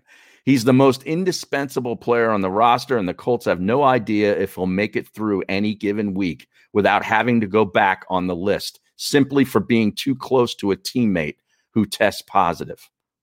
Yeah, I'll remind you that when the Colts acquired Wentz, I defended his arrival despite reports out of Philly that called him a bad teammate and selfish. Well, what do you know? Turns out Carson Wentz is a bad teammate. He's selfish. Turns out he fits right into this Colts locker room. Man, he crushed them. Oh, so the Colts as a whole are being deemed as selfish? I guess what you're trying to say? Well, I mean, there's other players because Darius Leonard, I guess that's the leap that he's making there. Right. Their two best players are being selfish. But the quarterback always gets most of the blame. But and now imagine if he was up here in this locker room. I mean, I know. Think about it. He would go nuts. I mean, think about it. If we're sitting here September 1st and Carson's our quarterback, but he's on this COVID reserve list, this town would be on fire. They'd be burning stuff at the stake right now, bro. Just being honest. This is a hard fan base to play for because they're totally tied in, they're totally vested. Mm-hmm. I don't think they're as vested, in Indianapolis as they are here. You know what I'm saying? It's a totally different marketplace than Indianapolis. So I don't know if he can hang, man. Yeah, I don't know either, man. It's pretty crazy. But it's just like something always keeps following him. There's always something, like a story. Always. I mean, even in high school's the same way. Then to go on to when he went to college. Yeah. Well, sometimes you have to look at yourself, man. Take a deep analytical look at yourself. What is going on? Everything is not adding up to what it's supposed to be like. Mm-hmm. Here I am. I was a franchise quarterback, and everything just went into shambles. Right. I go to a Super Bowl. I don't play in it. I don't win it. Then I run my stuff out. I don't get kicked out, but I run my stuff out of the city and go to another city, and they're starting to do the same things. Maybe it's me. Yeah, I know. I mean, if he can't handle the heat in Indianapolis, where can you handle it? Right. Last I looked, North Dakota doesn't have a pro sports franchise. Right. I mean, I think the most forgiving what if you went to Jacksonville, because that's maybe Jacksonville could bring him in with open arms. I don't know. Not now. No, not now. Speaking of Jacksonville, Urban Meyer's under some heat now apparently because he used the vaccine or lack of vaccine as a way to cut players. No, did he? Yeah, they said that factored into it, and now the players' union is up in arms against him. But it's the same thing. That's all these coaches care about. Are you going to be available? That's your job, right? It's your job. If you're available, then we can use you. If not, they got a short memory, a very short memory on what you've done. Is what have you done for me lately? I can't say it enough, man. Yeah. They don't think like that, and you're paid to deliver a service, and if you can't deliver that service, they're going to go out and find somebody that will. And because it's such a high profile type of job, there are people that would give their first young to be a part of a football team, and that's the problem. All right, now your wireless appears to be on the fritz again. It is. Yeah, you're getting all blurry. What is going on? I don't know, man. Now, we're now starting to get the remnants of that hurricane that was down in New Orleans. It's just coming over us now. Well, it's supposed to be. Yeah, right. It's been raining all day. It's going to rain all night, I think, too. All right, now, did you see this? Jimbo Fisher, the head coach at Texas A&M, was already a very highly paid college football coach. He was getting $7.5 million a year. He had a 10-year deal with Texas A&M for $7.5 million. He's entering his 4th season, and they tore up that contract and gave him a raise. What? Yes. He's gone 26-10 in his 3 seasons. Okay. Not bad, but I mean, worthy of a raise from $7.5 million. He lost to Alabama all 3 times. Wow. I mean, to me, you get a raise if you beat Alabama. Right. He's now going to make on average more than $9 million a season, which is still less than Saban, who makes like 10.6. And I think Saban has something in his deal where if anybody gets a raise that goes above what he's getting paid, he automatically gets higher. Wow. Because he's the best. I mean, it's a great deal. Harry, you ready, Harry? Yeah. We're going to coach somewhere, bro. Are we going to coach? Well, you're already coaching. You're Woodrow Wilson, right? It's freebie though. I'm not getting paid for it. I'm just doing this out of the kindness of my heart. It's a difference. Oh, okay. Right, let's go. In fact, you know what, Joe, we need a raise. yeah, right. Now, he's gonna make $9 million, more than $9 million a season, and he's 26-10. Like the biggest win. I mean, he went to a bowl game and beat North Carolina. Big deal. Right. I don't know, man. Wow. I'll tell you. $9 million. Well, they can afford it, man. That school is that's one of the top schools as far as engineering and everything else. Texas A&M. Yeah, so they can afford it. Well, they got some wealthy alumni, man. Oh, they must have a lot of donors to that football program. No question. There's Ever no since question about they left Texas in the dust. Well, when they went to the SEC. Exactly. But look at this though. I go to Kansas State. You know what I get? We got alumni. Yeah. You know what I got? I got a waterbed and a Honda Elite scooter. That's the most that I got from being up at Kansas State. I know. You told that story, and I'm still laughing at the waterbed. Oh, it was a twin-size waterbed. A twin-size water. I had a king-size waterbed in this apartment that I rented in Philly one time. The bed came with the apartment, and it was a waterbed. I sat on the damn thing. I sat on the bed and just like fell into the bed. You got to sit on the edge. They got this like padded edge around the thing that you got to sit on. Yeah. Well, can you imagine a twin-size waterbed and a Honda Elite scooter? That's the most I got as far as from alumni giving me anything. Right. Oh, now I was cheated. The stream is talking about your internet, and they're saying it's on the Fritz, not Fritz and B and Cooley. That's pretty. If you good. need a lawyer, right? That's 91 LSXer's work. I can't take it as mine. That's pretty good. Now, do you have FiOS? No, I have because now it's back. I know, because you work for Comcast. You can't have FiOS. I'm hardwired in also, so I don't understand it. I don't get it. I'm hardwired in. So am I. With Comcast. Business. I love Comcast. Of course you do. Comcast. That's what you have to say publicly. Am I selling out, bro? I'm selling out. I'm selling my soul. Now, when can we get Seth on the show? The stream would love to see Seth at some point here before the Eagles season starts. Is that possible? Yeah, we have to do it next week. Yeah, because he's off. He said for the next 7 days he's going to be somewhere warm. He said somebody's going to pay me to play golf somewhere. Well, he lives somewhere warm. He lives in Arizona. It's like 110 degrees out there. Right, but he wants to go to an island somewhere. Oh, okay. I see. So, somebody's going to pay him to play golf on an island somewhere like Puerto Rico or Dominican Republic or Barbados or something. He'll be playing golf somewhere. See, now that's risky this time of year though because of the hurricanes. Right. When you're Seth Joyner, man, it gets laid out to you a la carte. Is that right? Yeah, he gets to pick and choose with where he wants to go. Me, I'm here with you guys. You're here with me. Oh, now did the Vikings make a trade for a tight end? Did I see they traded with the Jets? Are you kidding me? Yeah, because this Irv Smith is likely going to be gone for the season. It says. He underwent surgery yesterday or today, actually.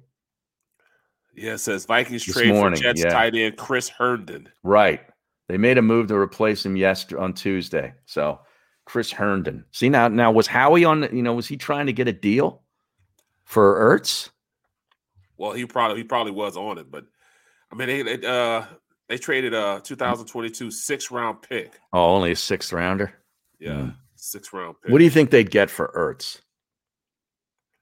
I mean, Howie's probably holding out for like a 3rd. No, it says the Vikings are trading 2022 4th-round pick to New York. Oh, 4th. Herndon, Okay. And a 2022 6th-round pick. Wow.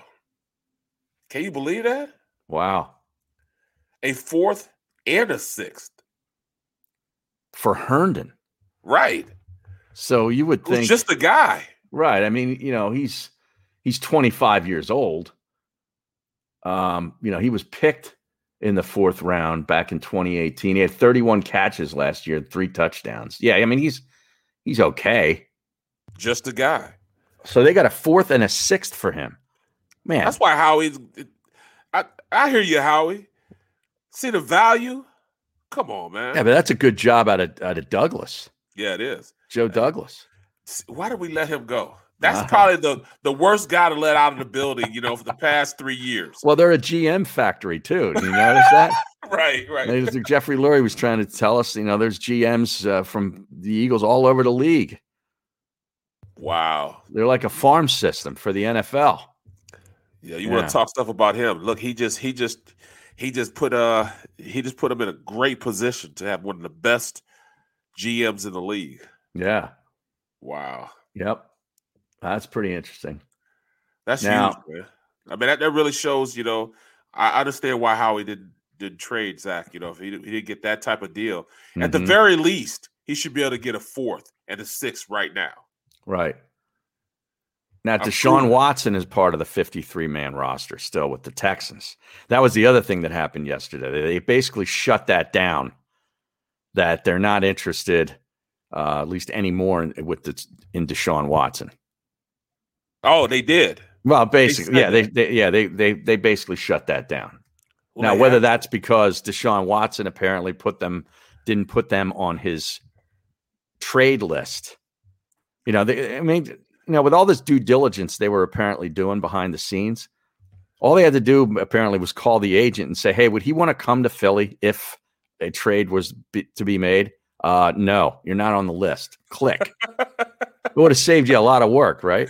It has saved us a lot of work. You know what I'm saying? A lot of speculation. I anguished over this for weeks at the thought of them being able to get Deshaun Watson if and when he's cleared of these charges, still facing 22 active civil lawsuits. That is crazy. That just from out of nowhere, this lawyer, brings all these people out of it. I mean, come on, man. Are you kidding me? Yeah. It's been happening for years. And why is it so all of a sudden now? This is crazy, man. Yeah. Now, what do they do with him? He's part of the 53-man, right? So he's not going to be activated. Tell him to stay home? Just tell him to stay home and pay him. They can't put him on a practice squad. Nope. So he's just going to be like a third quarterback healthy scratch every week. Is that how that works? He's not practicing. They wouldn't allow him to practice. Well, he's at practice, though, so he doesn't get fined. He shows up. They might as well just let him stay home, man. Yeah. He's nothing but a distraction. They don't need that. I would need that. Well, I mean, how do they avoid that? They'd have to designate him like as an injured player or something, right? Make up some sort of soft tissue injury. No, they just say, just don't come in. Just stay home. Don't come in. We don't need you to come in. It's not like he has to come to practice. If they tell him to stay home, he can just stay home. Well, yeah, because then they can't fine him if they tell him to not come to practice. Right. I wouldn't want to have him in the building. Yeah, I know. I get it. If he's in the building, that's going to be a distraction. Well, yeah. You don't want him talking to your young guys or, talking to people. Hey, man, you you don't need to be doing this stuff, man. This organization sucks. You know, you don't want them saying that type of stuff to your players. So why would you even have them in the building? This is interesting. I mean, when are they going to, like, I heard there was a grand jury that is being put together to determine if there's enough. Like, how long does this stuff take? Right. You know? Well, you know what? To average people like us, I think they'd have done this a long time ago. We'd have been in jail already. Right. But since I guess he's high profile, you know, he gets, you know, done. It's done a little different. Like, I watched this movie the other night on Amazon. It's good. I recommend it. Called The Courier. The Courier. It's based on a true story back with the Cuban Missile Crisis. And it was about this guy who's in England. He's a salesman. And he ends up being brought into this whole thing of espionage with the Russians. And a guy who's, you know, supplying him with information that ends up telling our government that the Russians have missiles on the island of Cuba. And so he was basically responsible for, you know, Kennedy making the Russians back down, because we didn't know about it, but we knew about it because of work that this guy did. And he ends up getting thrown in to the jail, and, you know, the Russian gulag. Wow. Yeah. For a couple of years. Okay. And it was, you know, that's the kind of prison that I would get.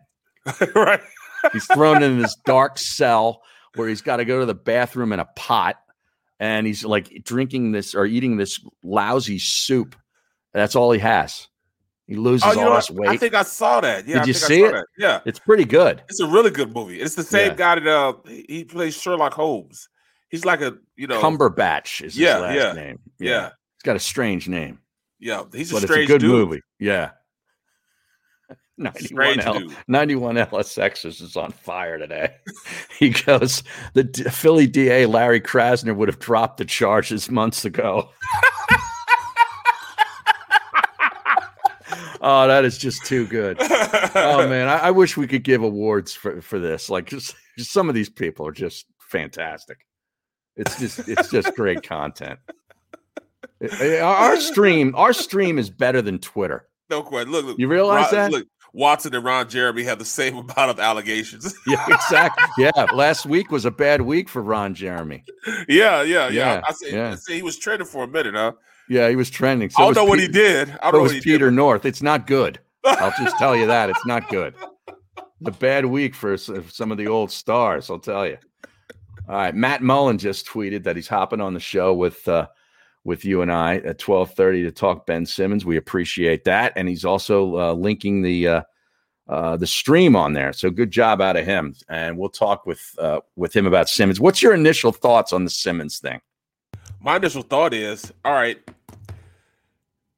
At least I heard his interview yesterday, and he is totally deflecting on what his role is in all this junk that's going on. Yeah, he's like he's really trying to portray that he's getting picked on.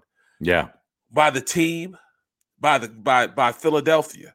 That's why he doesn't want to come back. Yeah, we're just bad fans, and the organization's bad. No, you did this to yourself. He's a baby. Yeah. But the problem is that he's being coddled by his agency and all his people, saying, you know, basically reinforcing this idea that he doesn't need to, you know, increase his game. He's got enough game. You're already an all-star multiple times. You don't need to learn, you know, to shoot jump shots. He's being enabled. You can't do that, man. I mean, he's got to be a grown man about this. And at this point, he's not. My point is, wouldn't you just want to? Like, why do you need somebody to tell you what? Like, I don't know. The whole thing is just it's the exact opposite of the way I think an athlete of his caliber would act. Now, Joel Embiid is going crazy. All right. The NBA Central Twitter feed put up this report that the Sixers reportedly had to pick between Joel Embiid and Ben Simmons. The Simmons-Embiid rift has been escalating, a person with knowledge of the situation tells USA Today Sports. He copies that story and goes, sources, quote, trust me, bro. Stop using my name to push people's agendas. I love and hate drama. I love playing with Ben. Stats don't lie. He's an amazing player, and we all didn't get the job done. It's on me personally. I hope everyone is back because we know we're good enough to win. How's that for a tweet from your star player? Wow, it shows, hey, I'll take it. I'll take it on the chin for you guys, but stop using me as your pawn in your game. Wow. No, I'm still going to use you as a pawn in the game because at this point you have a guy that's not taking any responsibility. You just took responsibility. He still hasn't taken responsibility. Right. All right, we got to take a short time out. We'll be back with Matt Mullen to talk about Ben Simmons, Joel Embiid, and everything Sixers here for a while. We'll take a little break from the football. You're listening to the Jacob Media YouTube channel, The Middle, with Barrett Brooks and Harry Mays. Back in 3. As a hardworking American, you've never experienced how tough life can be until now. A catastrophic injury while working on the job. A personal injury from someone else's negligence. Turned away by other law firms in the region who didn't bother to learn your story. It's time to meet the Fritz & Bianculli Law Firm and managing partner Brian Fritz. Badly injured? Call the Fritz & Bianculli Law Firm. Find out why they say, "We got this." The International Brotherhood of Electrical Workers, Local Union 98, is a proud sponsor of The Labor Show with J. Doc and Krause every Saturday night from 6 till 8 p.m. IBEW Local 98's highly trained and superbly skilled electricians are the best in the business, setting the highest safety standards in the electrical industry. So when you're planning your next industrial, commercial, or residential project, choose an IBEW Local 98 union contractor. Learn more at IBEW98.org. The savoring taste of a good bag of beef jerky is so enjoyable at any time of the day, as long as you can find it. Here's what we suggest. Pure Bull Beef Jerky is our answer, and soon it will be yours. Locally produced in the Philadelphia region, this high-quality, healthy protein snack is easy to secure. Go to steersnacks.com, and you'll see hot garlic, tropical heat, Pure Bull dry rub, and our favorite, Huck and Fod. What's that? Huck and Fod. Go now to steersnacks.com. I get scared sometimes. Of a lot of things. Joining in. Decisions. The dark. The dark. But I once heard someone say, But as I always say, it's okay to be afraid. as long as you face the fear. And keep moving forward. Wherever you are in life, count on the name trusted in insurance for over 80 years. Independence Blue Cross.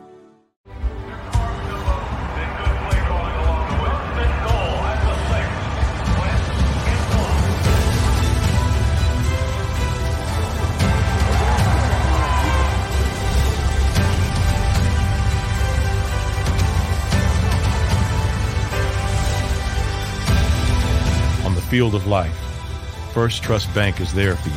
Champions on 3. 1, 2, 3. Because Philadelphia dreams deserve a Philadelphia bank.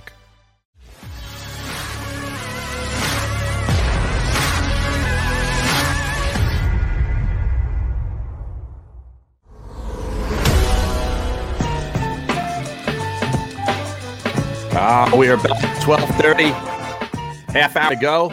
Spent a lot of time in the first 90 minutes talking football, but we got to get to the hoops, man, because I don't know that the Sixers want to be in the headlines this way at this time of year, because, everybody talking, football, let's get a little attention. They don't want this kind of attention, right, Matt Mullen?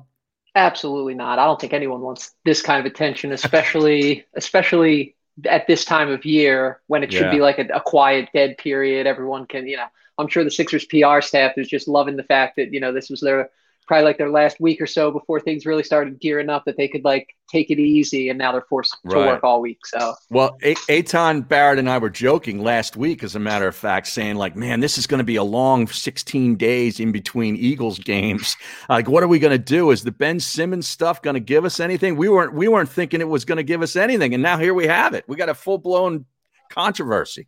If you want to know how little we were expecting this, our Sixers writer is on the other side of the Atlantic right now. Kyle Neubeck. So he's on a much deserved vacation right now. He actually filed a story this morning while flying from one place in Spain to another. Jeez. So no, we weren't ready for this either. But it's nice to have something to talk about. Yeah, it is, but this is getting kind of ugly now. I mean, obviously, Shams Charania, the Athletic, has been all over this, and the other day said, basically, it's not a question of if they trade Ben Simmons, but when. And then the day after that, yesterday, this other bombshell drops where the Simmons camp with Clutch Sports says, "Oh yeah, well, it's a question of when. He's not coming to camp." Right. And Tyrese Maxey's involved. Luckily, that report has been walked back. The guy who originally, Kendrick Perkins, said something like that's absolutely false with like 4 exclamation marks. And then the guy who originally reported it, he also said this is not true. So he completely walked. Thank God, because that was getting really ugly. The Maxey part. The Maxey part of it, yes. Oh, okay. Because we were hearing, it was something about where he has events planned and they told him to cancel. They said cancel the events because you're not going to be in Philly.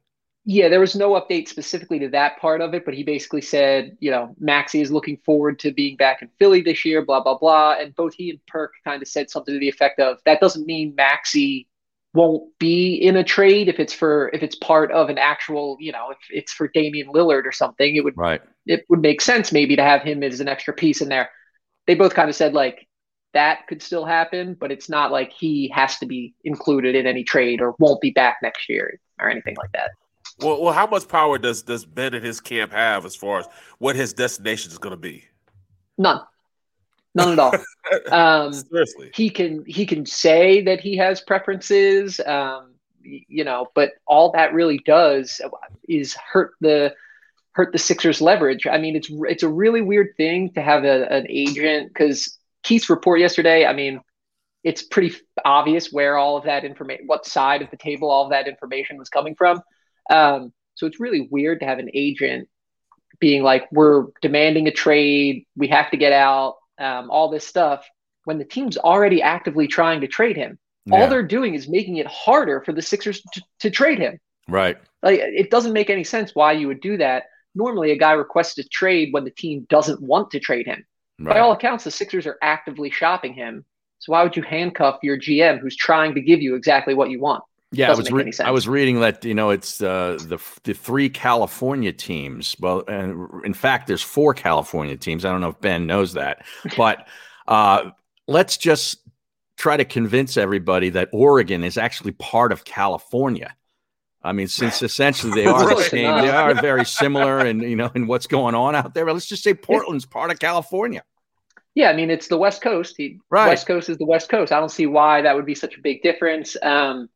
But I've also seen, so that thing about the 3 teams was in Keith's story and came from a Western Conference executive who said that. So I don't know how much he had heard or whether that was just his own thought on the matter, being that, Ben's from Australia. This would put him closer to there. He already has a house in LA, stuff like that. Right. And then Chris Broussard today had a report that said he's willing to play for 29 teams, just not the Sixers.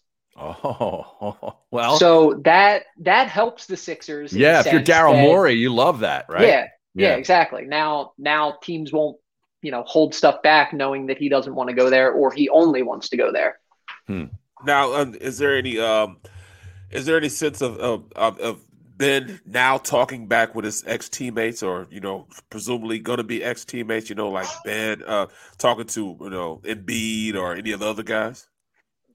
Danny Green did an interview over the last couple of days where it certainly sounded like he hadn't really been in touch with him. I didn't listen to the whole thing, but the snippets I heard, it didn't sound like he had really been in touch with him. I had thought that he wasn't really in too much communication with the organization side of it. But apparently, I guess, according to the report yesterday, they had a meeting, I guess, last week. And as far as like guys like Embiid and Tobias and Curry, I don't know, but it seems probably like they haven't. If I had to guess, I would say they haven't had much communication based on other reports and other things I've been hearing, but you just don't know. Well, Joel went on a tweet storm this morning. I know you're aware of this, and he basically said that that's fake news, that he and Simmons are on the outs. Yeah, well, he didn't quite say that. He said he likes playing with Simmons. He didn't say he likes Ben Simmons, that they're best friends or anything like that. But he certainly shot down the idea that they can't coexist on the same team. Right. I mean, I think we've all come to understand that, which is why that report kind of seemed strange. That was stuff that was being talked about 2 or 3 years ago, not really in the last year. Mm-hmm. Do we think that Ben and Joe are enough to get the team to a championship? I think we've seen over the last 2 years, probably not. But yeah, I mean, I think everyone's reacting to that Joel run of tweets. Like, he said something about the fans in there, that fans need to be better. And that's all anyone is reacting to from that. Yeah. And I mean, as expected, that, for how tough Philly fans like to portray themselves, it's tough to play. They're really soft when they're very thin-skinned. When the athletes come back at them. Yeah. Yeah. And so people are getting real offended by that. But like, if you read his thread, he says the media needs to be better. Yep. And not push false narratives. He said he needs to be better, which is part of the reason why they didn't go as far as they wanted to. And he said fans need to be better. He's not ripping fans. He's saying all of us, we all need to be better, which I don't know why people are getting so upset about it. No, I thought it was pretty good, actually. Yeah, I agree. He took ownership. He's showing the signs of a leader.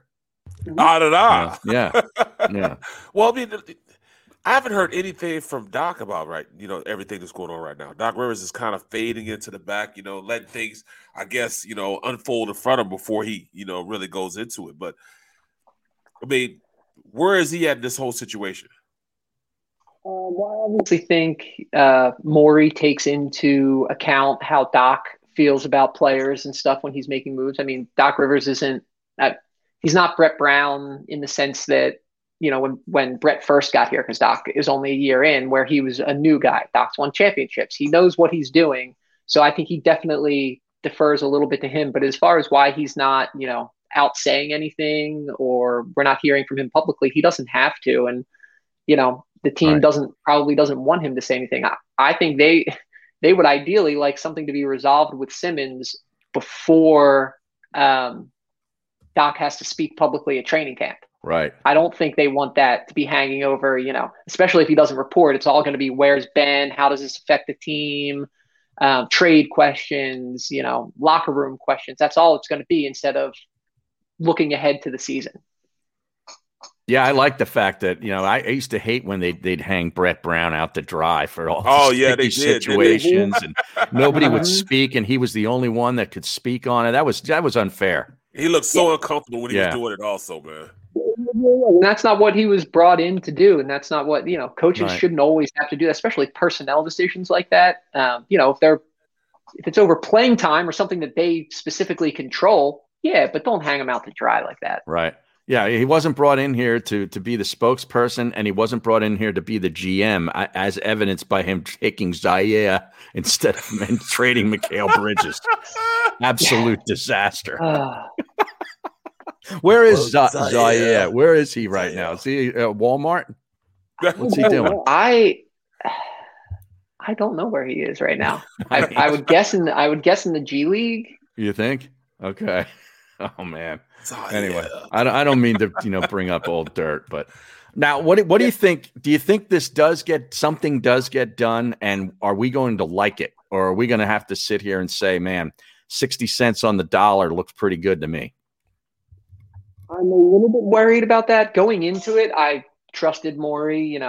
He's not going to get swindled. He knows what he's doing. He's not going to settle for something less. Now that this stuff's coming out, it kind of forces his hand a little bit, but I also think he's not, I know he's not dumb. I don't think he have to take 90 cents on the dollar. Yeah, but I don't think it's going to be 60. I don't know. I still think there's a world in which they work out a 3-team deal.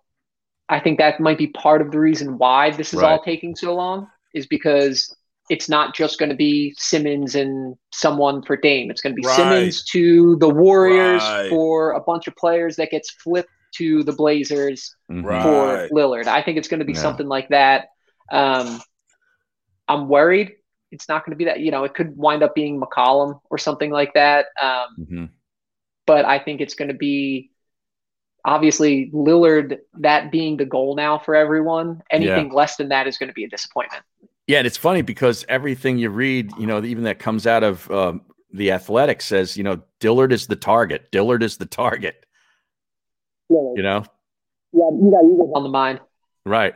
So it's not just fans that sit here and pine Right. for Damian Lillard. It's obviously Daryl Morey. That's his white whale too, right? Yeah, exactly. And he missed his white whale last year trying to trade Simmons for Harden. Yeah, right. Exactly. So now I don't think he wants to make that same mistake twice. I think he wants to make sure he gets this done. How'd you like that Moby Dick reference there, Matt Mullen? Oh, I love it. Yeah, I love it.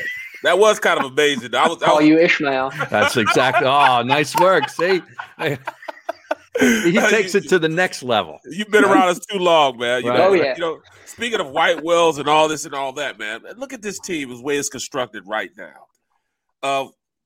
Where are they at? You know, saying even if Ben is not there, where do you think they are as far as in their conference? You know, with the guys they have right now. Yeah, with all the other moves that all the other teams have made, there's been a lot of moves. So you're saying without Ben, no one replacing him? Yes, or without anybody replacing him. Without anybody replacing him, I still think with a healthy Embiid, I still think 5, somewhere in the middle of the playoff picture. Definitely not hosting the first round, I don't think, but maybe 5, 6, 7, somewhere like that. I think they're still competitive. Because again, they'll still be competitive, but again, what will happen is those days where Embiid can't go, whether it's rest or he's going to miss 15 games or so a season. Yep, they're not going to have nearly as strong of a team to go up against those other opponents, so they'll lose more of those games, and I think that'll hurt them more than anything. Now, what if they do get a Damian Lillard to team with Embiid? Are they the tops in the conference? Yeah, they're the favorite, or second. They'll probably be second favorite behind the Nets, I think.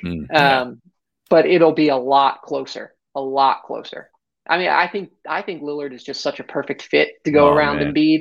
I think they would play off of each other so well, and then you put other shooters out there with Green, Curry, Tobias. I mean, that's gonna be trouble. I think that goes to number one, because now you have a balanced team. You have a power down low. Now you have an accurate outside shooter. I really don't think at that point, if we got Lillard, that even the Nets could compete. At this point, because they have shooters from 3 shooters, but you have such a balanced team from that point on that it'd be hard to defend them. It was hard to defend them even with with a guy that didn't shoot, let alone a guy that can shoot. Right, and I think I would put them right there, 1A, 1B. I mean, I don't see much difference. They could be above. Some people will put them above the Nets. Some people will put them right below. But I think, that would be a great series. I would love to see a 7-game series like that. Wow. Then I'd be ready for basketball season to come. But at this point, man, it's like a merry-go-round, a carousel with Ben Simmons, man. The mere fact that these other GMs see how babyish he's acting, it's just not going to bode well for us. It's not good for his brand, man. Right, not at all.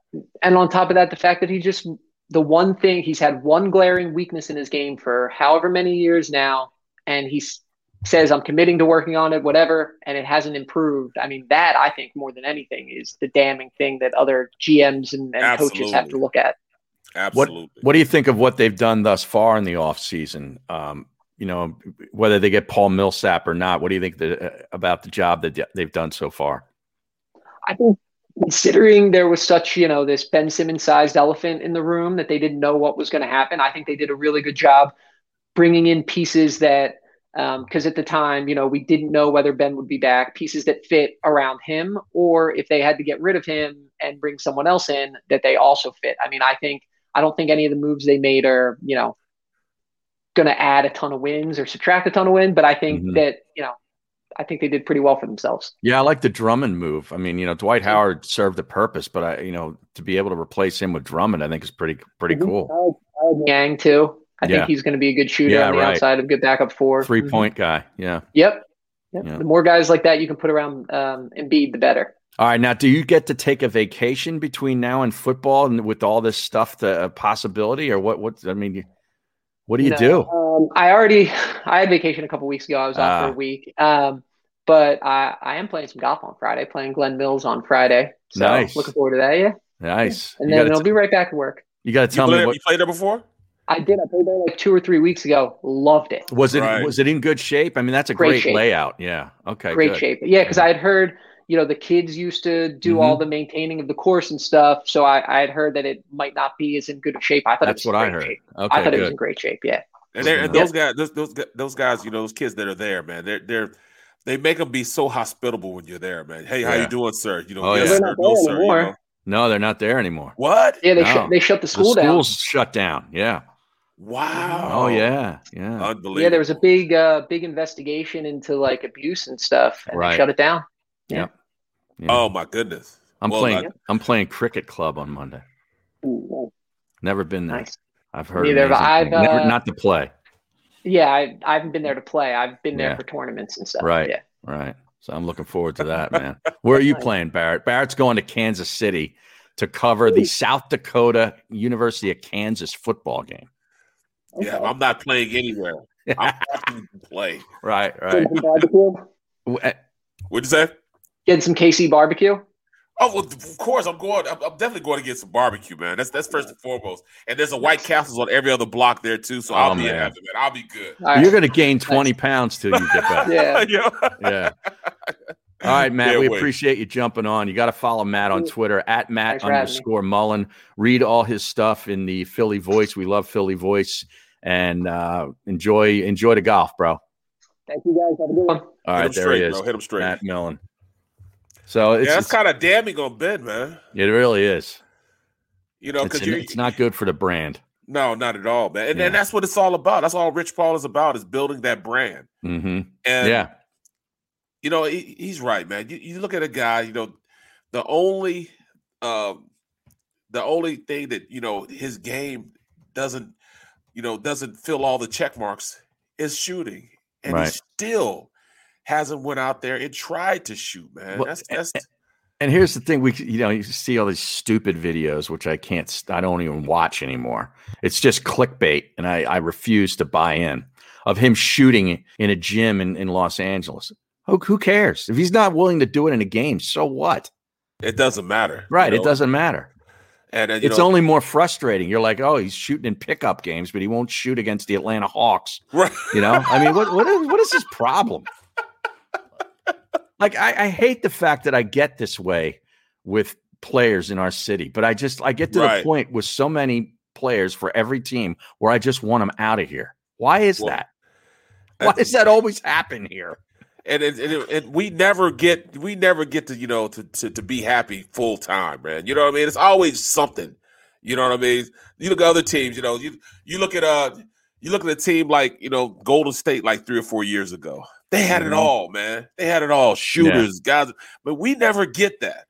Right. I know. I mean, even the Super Bowl we won, we had to fight, scratch, and claw with the second team quarterback. Yeah. To make it. We really didn't get the full ambiance of being a great team. It was a team with a bunch of guys that, they're gritty and stuck together and played beyond what their capability really was to win a Super Bowl. They made it more fulfilling at the end. Which some would say is fitting for Philadelphia. Right. That gritty type of hardworking, blue collar, but yeah.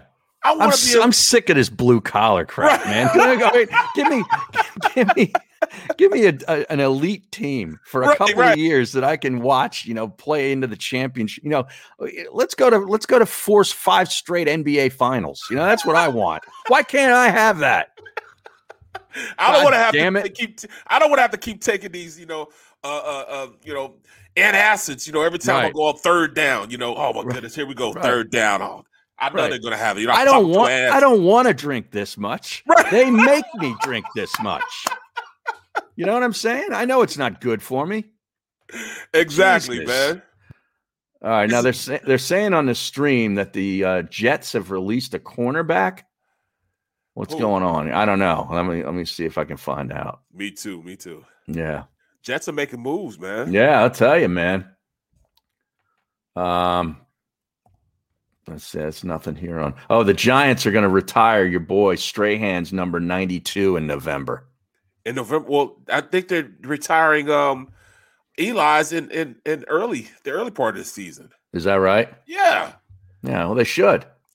Oh, absolutely. Yeah. I'm gonna see what game that is that they're going to be doing. Oh, it's the Eagles game. They're retiring his game on November 28th when the Giants host the Eagles. You know what they should do? They should have Big Runyon. Yeah, right. Oh, that was a battle. That was Clash of the Titans, man. It really was. It was great. It was must-watch TV, man. Because both of them, man, I mean, they were going tit for tat with each other. Mm-hmm. It wasn't like one guy was dominating the other guy. Both of them were just fight. It was a clash of time. I started out, playing against Strahan when he was just learning really how to play. Right. It was early in my career. He had been in the league like a year or two. You know what I'm saying? He didn't develop that patented, grab, pull, and then go by. He had a move, man, where he would grab the outside of your shoulder and swing. And as he's swinging his body outside, pull himself past you, to go to the quarterback, man. He hadn't really developed it all the way. He was trying to perfect it against me. You know what I'm saying? So right. I got the tail end. I mean, I got the start of that. All right. Some more developments here. I found out the Jets released cornerback Bless Austin.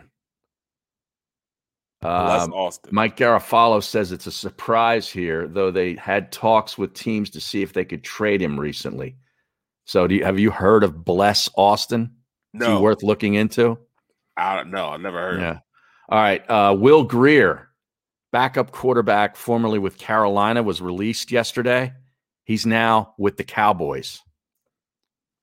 He's the backup. Greer? Will Greer from he played at West Virginia. Right. I remember him. I remember him, actually. Didn't he first go to Florida and then transfer or something, I want to say? Exactly. Yeah. Exactly. Yep. We'd like to welcome Will to the team, your newest Dallas Cowboy.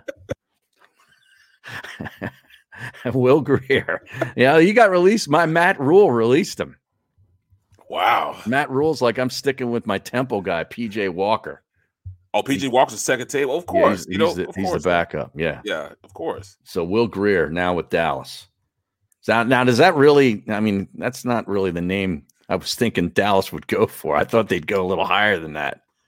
I guess they didn't want to trade for Nick Foles. Well, Nick Foles is only great in our eyes. Yeah. Everywhere else, he's just a guy that, had a great game in the Super Bowl. It's amazing, isn't it? But to us, you know what I'm saying, he's the third coming. But, outside of the league, Nick Foles is just Nick Foles. They don't know his nickname really, you know what I'm saying? They don't talk about him in reverence like we do. Right. They don't know that he has a statue outside our stadium. They don't know any of that stuff. Right. He's just a guy that gets hurt all the time and he won a Super Bowl, the greatest game of his life. It is amazing. Like that, you talk about lightning in a bottle. That's it. I mean, where was he? With the Rams, right? Then he's with us. He was the Eagles first. Right, Eagles, then the Rams. Didn't he go to the Rams, and then we got him back or something, and then went to Jacksonville. Right, now he's with Chicago, and he just doesn't seem to do anything anywhere but that time that he was here. Every time he puts on that green, he plays well here. Yep. Something happens. All right, they're asking for golf picks on the stream. The golf picks are on the podcast. Swing It and Ding It. We did it this morning. It's up. And what else? That's it. That's where you go for those. Okay, I'm not giving them out on here. I didn't do very well last week either. I only hit 2 bets. I had Sam Burns in the top 20, and I had Rory in the top 20. And I'm picking Rory again. That's a tease. I'm taking Rory again this week because last week he really woke up. All right. But I will tell you on DraftKings, be aware of this. They have a staggered start for this tournament. Like the leader is already 10 under par before the thing starts. And the guy in second place is already 8 under par. And then it's 7, 6, 5. And then there's a group at 4, a group at 3, a group at 2, a group at 1, and a group at even for the 30 players. That's the way they work the final. But on DraftKings, you can bet either way. You can take it with the strokes. In other words, if you want to bet Finau to win, you bet him trailing by 2 strokes, or you can bet him without the strokes. So in other words, let's just say he shoots a better score than anybody else, but he still shot 1 less with the strokes to the winner. but he played better golf. You can bet it both ways. It's pretty cool. Do you understand, Barrett, or are you confused? I wasn't even listening, man. I'm looking at the stream. Whenever I talk golf, you just look at the stream. Right. You know, the stream. The stream knows it too. You know, right? They're like, well, Barrett's looking at the stream. They know it all the time because I'm looking at Ben Simmons. Oh, that's an Eagles win. Right. I hate to do it to you, New York Giants. That's great stuff. I got ripped yesterday. They're saying no OT and now you quit 3 minutes early. Yeah, I'm not quitting. It's the 3-minute commercial bed so we can end at 1:00. I'm a radio guy. I'm used to that kind of stuff. So, but that about does it for today. Tomorrow, Barrett's going to join us from a hotel room. We hope with a better internet connection in Kansas City. Right? Okay. We'll be ready to rock, man. All right, man. Have a safe flight. We'll talk to you tomorrow. Definitely, bro. Take it easy. All right. As a hardworking American, you've never experienced how tough life can be until now. A catastrophic injury while working on the job. A personal injury from someone else's negligence. Turned away by other law firms in the region who didn't bother to learn your story. It's time to meet the Fritz & Bianculli Law Firm and managing partner Brian Fritz. Badly injured? Call the Fritz & Bianculli Law Firm. Find out why they say, we got this. The International Brotherhood of Electrical Workers, Local Union 98, is a proud sponsor of The Labor Show with J. Doc and Krause every Saturday night from 6 till 8 p.m. IBEW Local 98's highly trained and superbly skilled electricians are the best in the business, setting the highest safety standards in the electrical industry. So when you're planning your next industrial, commercial, or residential project, choose an IBEW Local 98 union contractor. Learn more at IBEW98.org. The savoring taste of a good bag of beef jerky is so enjoyable at any time of the day, as long as you can find it. Here's what we suggest. Pure Bull Beef Jerky is our answer, and soon it will be yours. Locally produced in the Philadelphia region, this high-quality, healthy protein snack is easy to secure. Go to steersnacks.com, and you'll see hot garlic, tropical heat, Pure Bull dry rub, and our favorite, Huck and Fod. What's that? Huck and Fod. Go now to steersnacks.com. I get scared sometimes. Of a lot of things.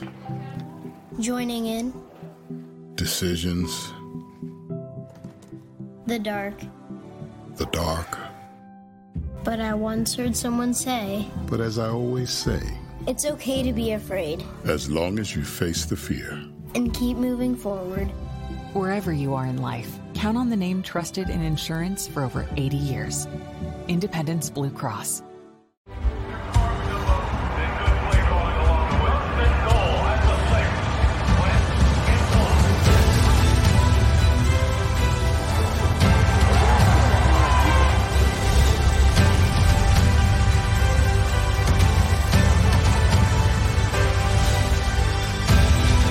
On the field of life, First Trust Bank is there for you. Champions on 3. 1, 2, 3. Because Philadelphia dreams deserve a Philadelphia bank. Save big on your Memorial Day barbecue, all in the Kroger app.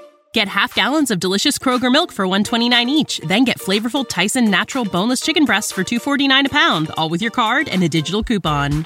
Shop these deals at your local Kroger today, or tap the screen now to download the Kroger app to save big today. Kroger, fresh for everyone. Prices and product availability subject to change. Restrictions apply. See site for details.